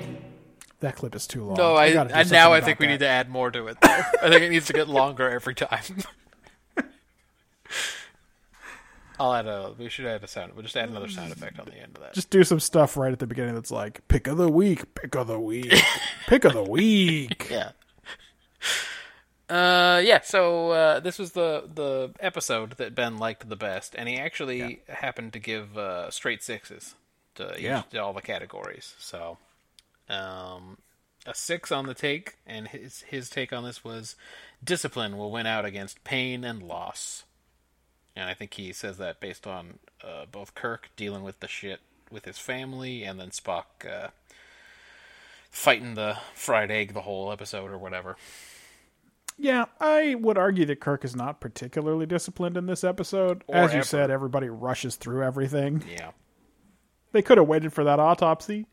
She should have told him, well, I mean, it's going to take 2 minutes. So. Yeah, you can actually wait. It's not going to Hey, guys, don't do anything wild for 2 minutes. Like, the whole planet down there is already, like, infected, right? Like, those things are everywhere. Okay, then you can wait. Because they're already fucked by those fried eggs. Well, here's what I had. One in command must deny personal concerns in favor of the greater good. I feel like this is the point of every TOS episode, and certainly last week it was the take. I'm getting pretty bored of it. So I gave it a 4. You've had enough. Yeah, I'm just, I get it. You don't have to make the same point every week. We know it's hard to be in command, and we know that you got to make tough choices. Let's talk about something else. So, we disagree because you have this as a Kirk episode. I have it as a Spock episode. And what was your take? A good man will sacrifice himself joyfully to save others. Well, I mean, again, he is aggressively stoic about it. He does is basically not just walk around shitty going- about this in the least. He walks around going, "It's good that I'm blind. I like being blind. I actually like it better than when I could see. I think it's better, so don't worry about it. That's not your fault, Dr. McCoy. In fact, I like what you did. I like what he did. I think it's a good look on me, and I think you should consider this as a regular treatment for people because it's so good." So Kirk says the next logical conclusion is that Spock's going to have to go on this goddamn thing. Yeah. It's not a great decision. He's not happy to make it, but it doesn't matter because before he can say one word to Spock, Spock shows up like, well, my turn. I'm going in there, right? Is it my turn in the chamber? I booked it. Also, he volunteers to get. He's the logical person to go down to the surface to catch a creature after his infection, etc., etc. Yeah. He's never shitty at all about what happens to him in this. So you think the difference between this week and the other weeks that are where it's like the greater good and the needs of the many and all that stuff that we've been talking about for TOS is that just his unbelievable willingness to do it? Yes. Okay. Yeah. Okay. He's fucking willing for sure. He is very willing. Again, I he give it tries as to much as beat everyone up so that he can beam down to the planet and That's right. sacrifice himself some more. That's right. I gave it as much as a 5. There was a big heroic era in medicine when a lot of stuff was being discovered about medicine where doctors were just injecting themselves with shit left and right to see if it would do anything or because they believed in their cure. That's what this is kind of a reference to here. Right. Like, Spock is going to jump all over this nonsense because it's the right thing to do and it doesn't endanger anyone else. And jump on a dang old fried egg. He'll get that fried egg all up in his business. I gave it 5. I gave it a 5-point take. How'd you feel about how the episode executed? Just a couple of general notes. I felt like they were kind of light on Kirk's possible decision to wipe out the settlers on the planet. Yeah. Like, he wrings his hands once or twice about it, but it's pretty clear that he is prepared to do that. Yeah. No, yeah, I always believe that about Kirk. And they don't give it any time to sit either. Like, he comes to the conclusion that they'll have to do that if they can't find a cure. And then, by the way, he also knows what the cure is. So Yeah. it never becomes real. So I think that's a little bit light. And then also, in the episode that tells us the most about Kirk's family and his relationship with his family, it gives us very, very little. Yeah, I did not have any idea he had a brother or anything. Right. And it won't matter going forward. No. That his brother... And Well, his he's brother not going Sam to is cry dead. about it like happens with Picard when Renee bites it in that fire. He really is more upset about his nephew than he is about his brother. Well, his for brother was a sure. piece of shit. Yeah, he did not. There, I guess there was no reconciliation after all, because he doesn't even mention his fucking brother. Yeah. They fought in the grapes and then they got drunk and muddied up that woman's floor and everything. But Yeah. then when he got back on the ship, he was like, yeah, but you know what? He's still an He was an asshole. asshole for like 50 years, so I'm not gonna let Yeah. one day fix that. I'm not into this guy very much. So that's... those are the two general notes. Otherwise, I gave it a 6. Okay. I kind of like the creepy soundtrack from this episode. There Yeah. were times where they were slinking around on the planet the first time they went down, where the music was different than it has been, and that's good because they reused the same sound a lot. I feel like they actually did fine, giving Kirk a lot to be angsty about. If you're okay with them just warping a family into existence for him. But there was only really like a brief period, like you talked about, where Kirk had to consider eradicating everybody in order to stop the threat. Yep. And it's not like they knew Spock would go blind from the light treatment, though they did. Yeah. They found I mean, something risky about They it. sort of worried about it, but they didn't... So it's not like there was a lot for Kirk to weigh the risks about. So the impact of the take that I have about how you have to deny your personal concerns in favor of the greater good is kind of diminished. I mean, even Spock's blindness is comically short-lived. Yeah. They really did rule of TV. Everything has to be back to normal by the end of the episode. He just straight shows up on the bridge. He's like, "Nah, I'm cool. Everything's fine." The effects were super cheesy. I gave it a 5. All right. Ben, as we said, 6 is top and bottom. Oh yeah, you already said discipline. It's taken right from the invasion of the Body Snatchers. He wonders if this spawned the idea for the TNG Season 1 finale. With the alien parasites? Because that's not Yeah. the finale. That was the one before the finale, right? That is the one before the The finale. finale's the one with the Atlanta Braves fan.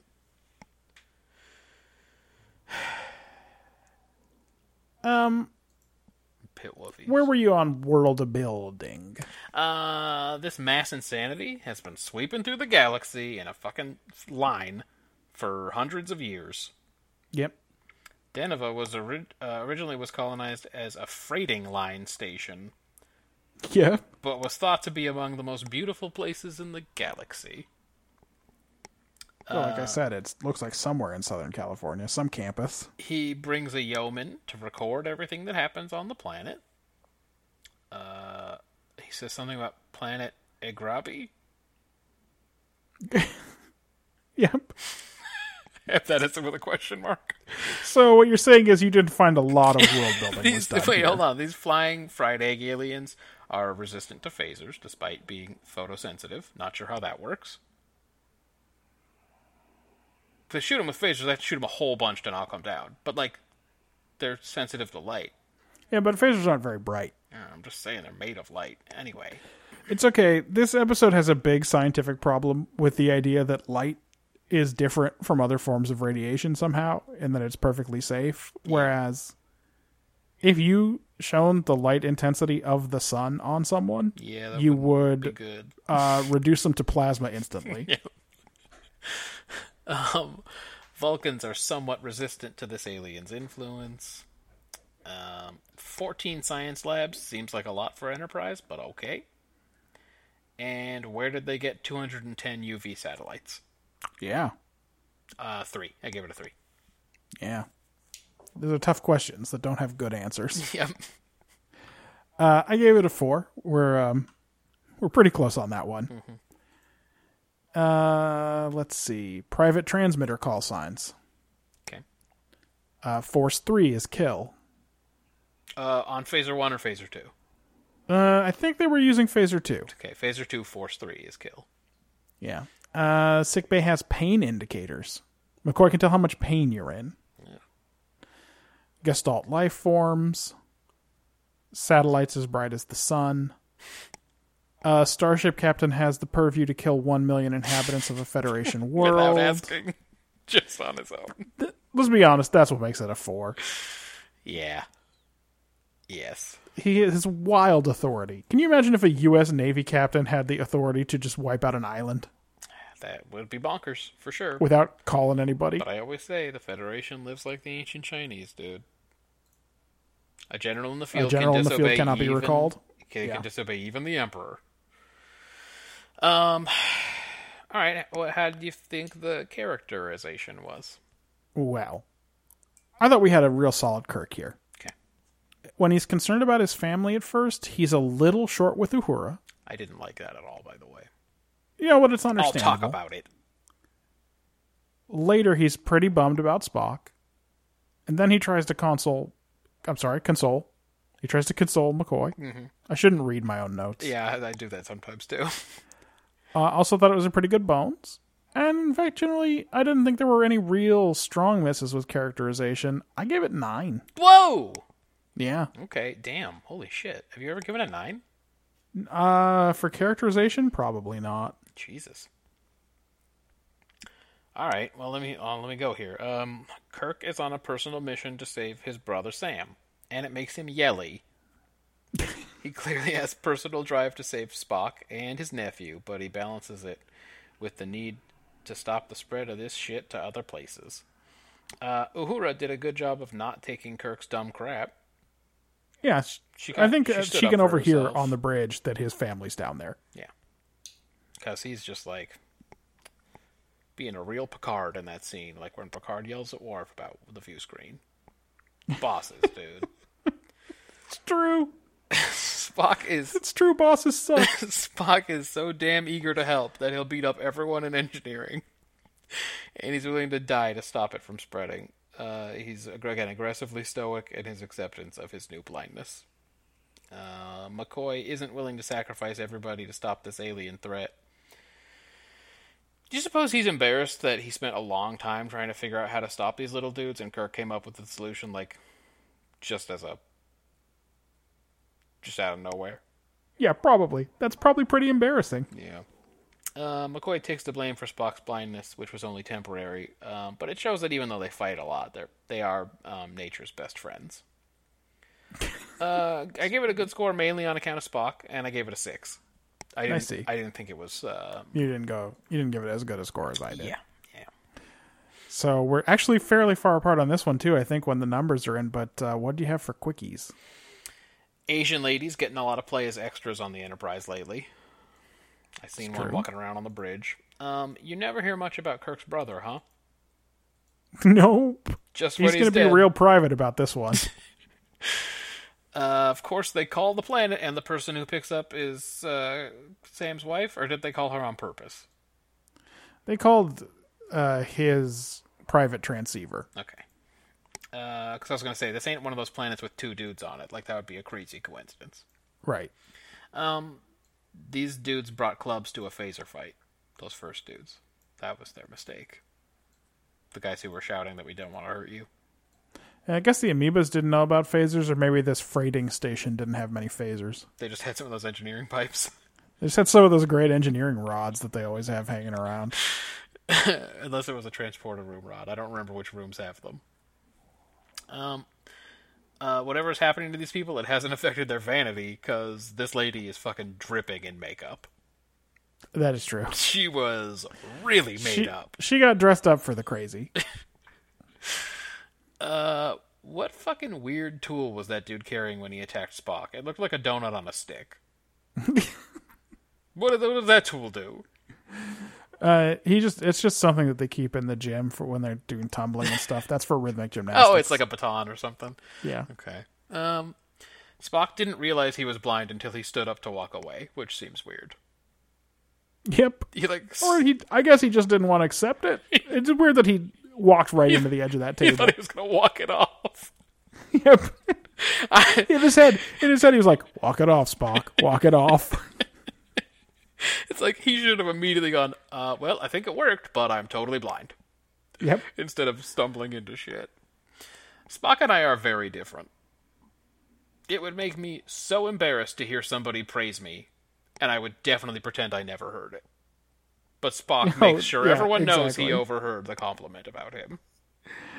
I would be like, oh god, stop talking about me, stop talking about me, stop talking about me. That's all I had. Love that Kirk's brother Sam is just Shatner in a mustache. We didn't talk about it. It's a great reveal. It lasts 1 second, but it's perfect.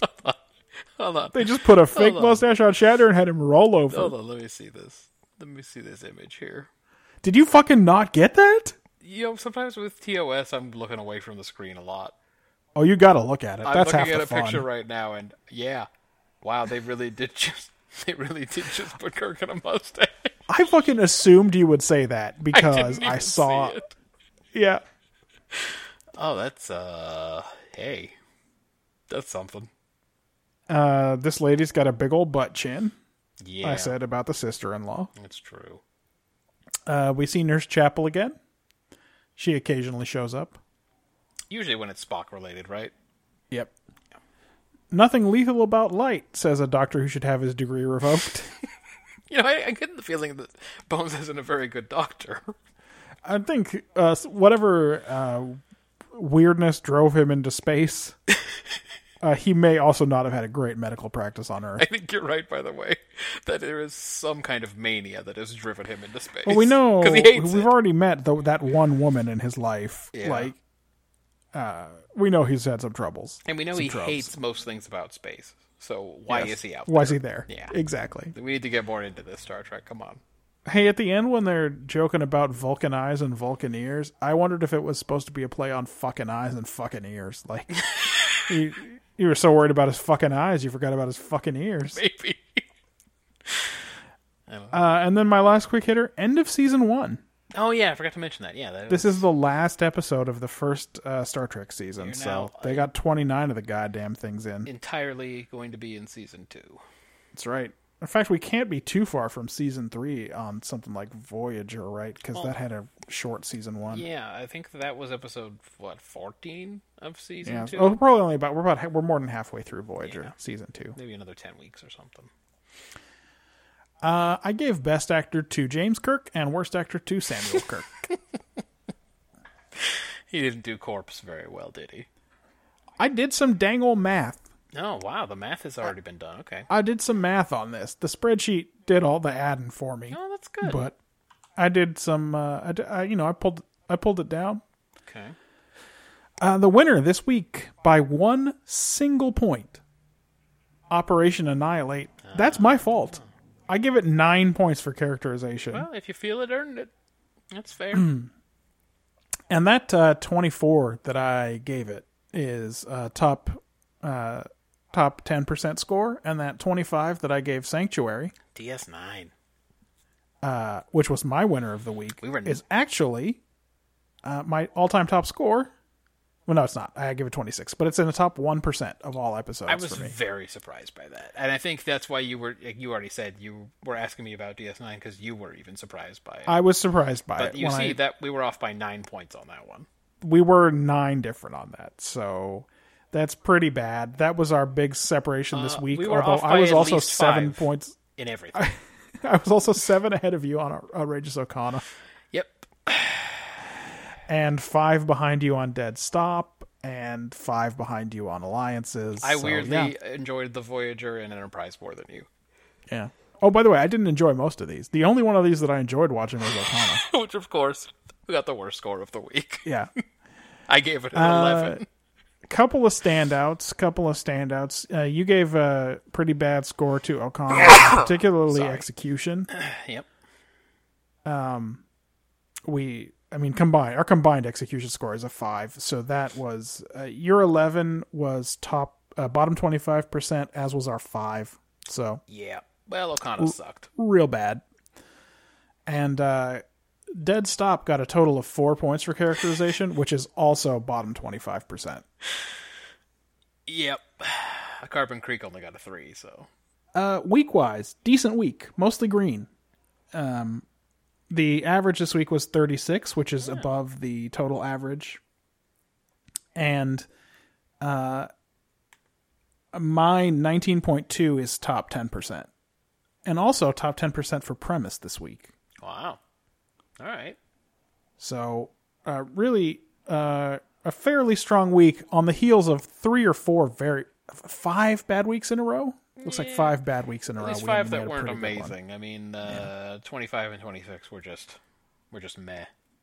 Yeah. But yeah, the last week we had that was better than this by the scores was week 23, which averaged Yes. 36.6. Which included We'll Always Have Paris. Not as the week winner. No, it's Should because say. basically there were 3 bad episodes and 2 good ones, but the 2 good ones scored so high that it lifted the whole week up. So a 14th win for TOS. Could very close to being a 4th win for Deep Space Nine, It was close. which would have put Deep Space Nine in kind of a commanding position. But even so, man, all they keep doing is improving their average or whatever. Yep. I mean, Yes, they indeed. didn't last week, but other than that, Yep, their average score now is 30.93, so they're almost a full point ahead of Enterprise and 2.5 points ahead of Voyager. But they still have to pick up another 3.5 to catch Next Generation, well, which is a pretty significant jump. what are we looking at for next week? What's on the docket?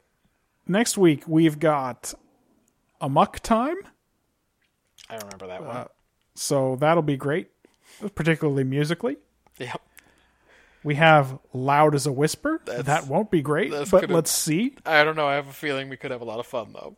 We might have a lot to talk about with Loud as a Whisper. And, by the way, the losers this week, the episodes we'll be watching first next week are Dead Stop and Outrageous Okana, so Enterprise and Next Generation will get early billing next week. So Yeah. we'll have lots of time to spend on Loud as a Turns Whisper. out season 2 of TNG sucks. Who knew? Well, so far it has. We're watching Rivals. Rivals is the name of a Deep Space Nine episode that I don't remember. Threshold, Matt, you're going to have to help me. Is that the one where they turn into Oh alligators? no, that really sounds like that's the one where they turn into catfish alligators. I might have some science ideas based on that episode. I have an article to send you then.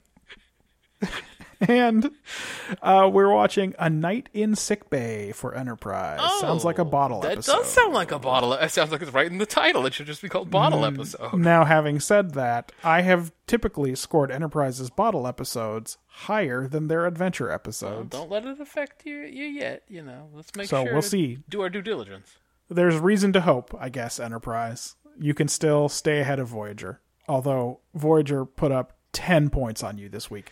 Yeah. We didn't mention it, but Voyager's 39 this week. Oh, yeah. Also pretty good. I don't know. The last Also time an Voyager episode I had one. didn't enjoy. Yes. I'm trying to see the last time Voyager put up something that high. Oh, Phage, probably. My guess is the last Voyager episode that scored 39 was Phage. I just saw Twisted that put up a 9. Well, Voyager only has one win, so... Yeah, seriously. I just keep going back. Prime Factors, episode 9 had a 39 as well. Yep. But you got to reach. So, I mean, good for them? And, is that just because this episode is about the Delta Quadrant? Yeah, they just did a thing that was about a thing. That's Prime all. Factors was a Prime Directive episode, of course. We talked about all the reasons why it wasn't great. Yeah. But they tried to do a thing. Yep. So, some stuff to look forward to for next week. And then, or 2 weeks from now, next week again will be a mailbag. So send us mail. Yeah. Otherwise, we will just end up probably talking about music. That's what we seem to lock in on. Yeah. Although, we probably have a lot to say about Dynasty Warriors 9. Just if I had to guess. That could be, yeah. Tweet us at BrotherDate. You go to brotherdate.com for the episodes as well as iTunes. And we will see you soon. Bye-bye. I mean, maybe he's been banging B.B. Robinson. Has he been... By the way, I found my name for the other one. I called her Slim Doyle. Doyle was pretty good. Please subscribe.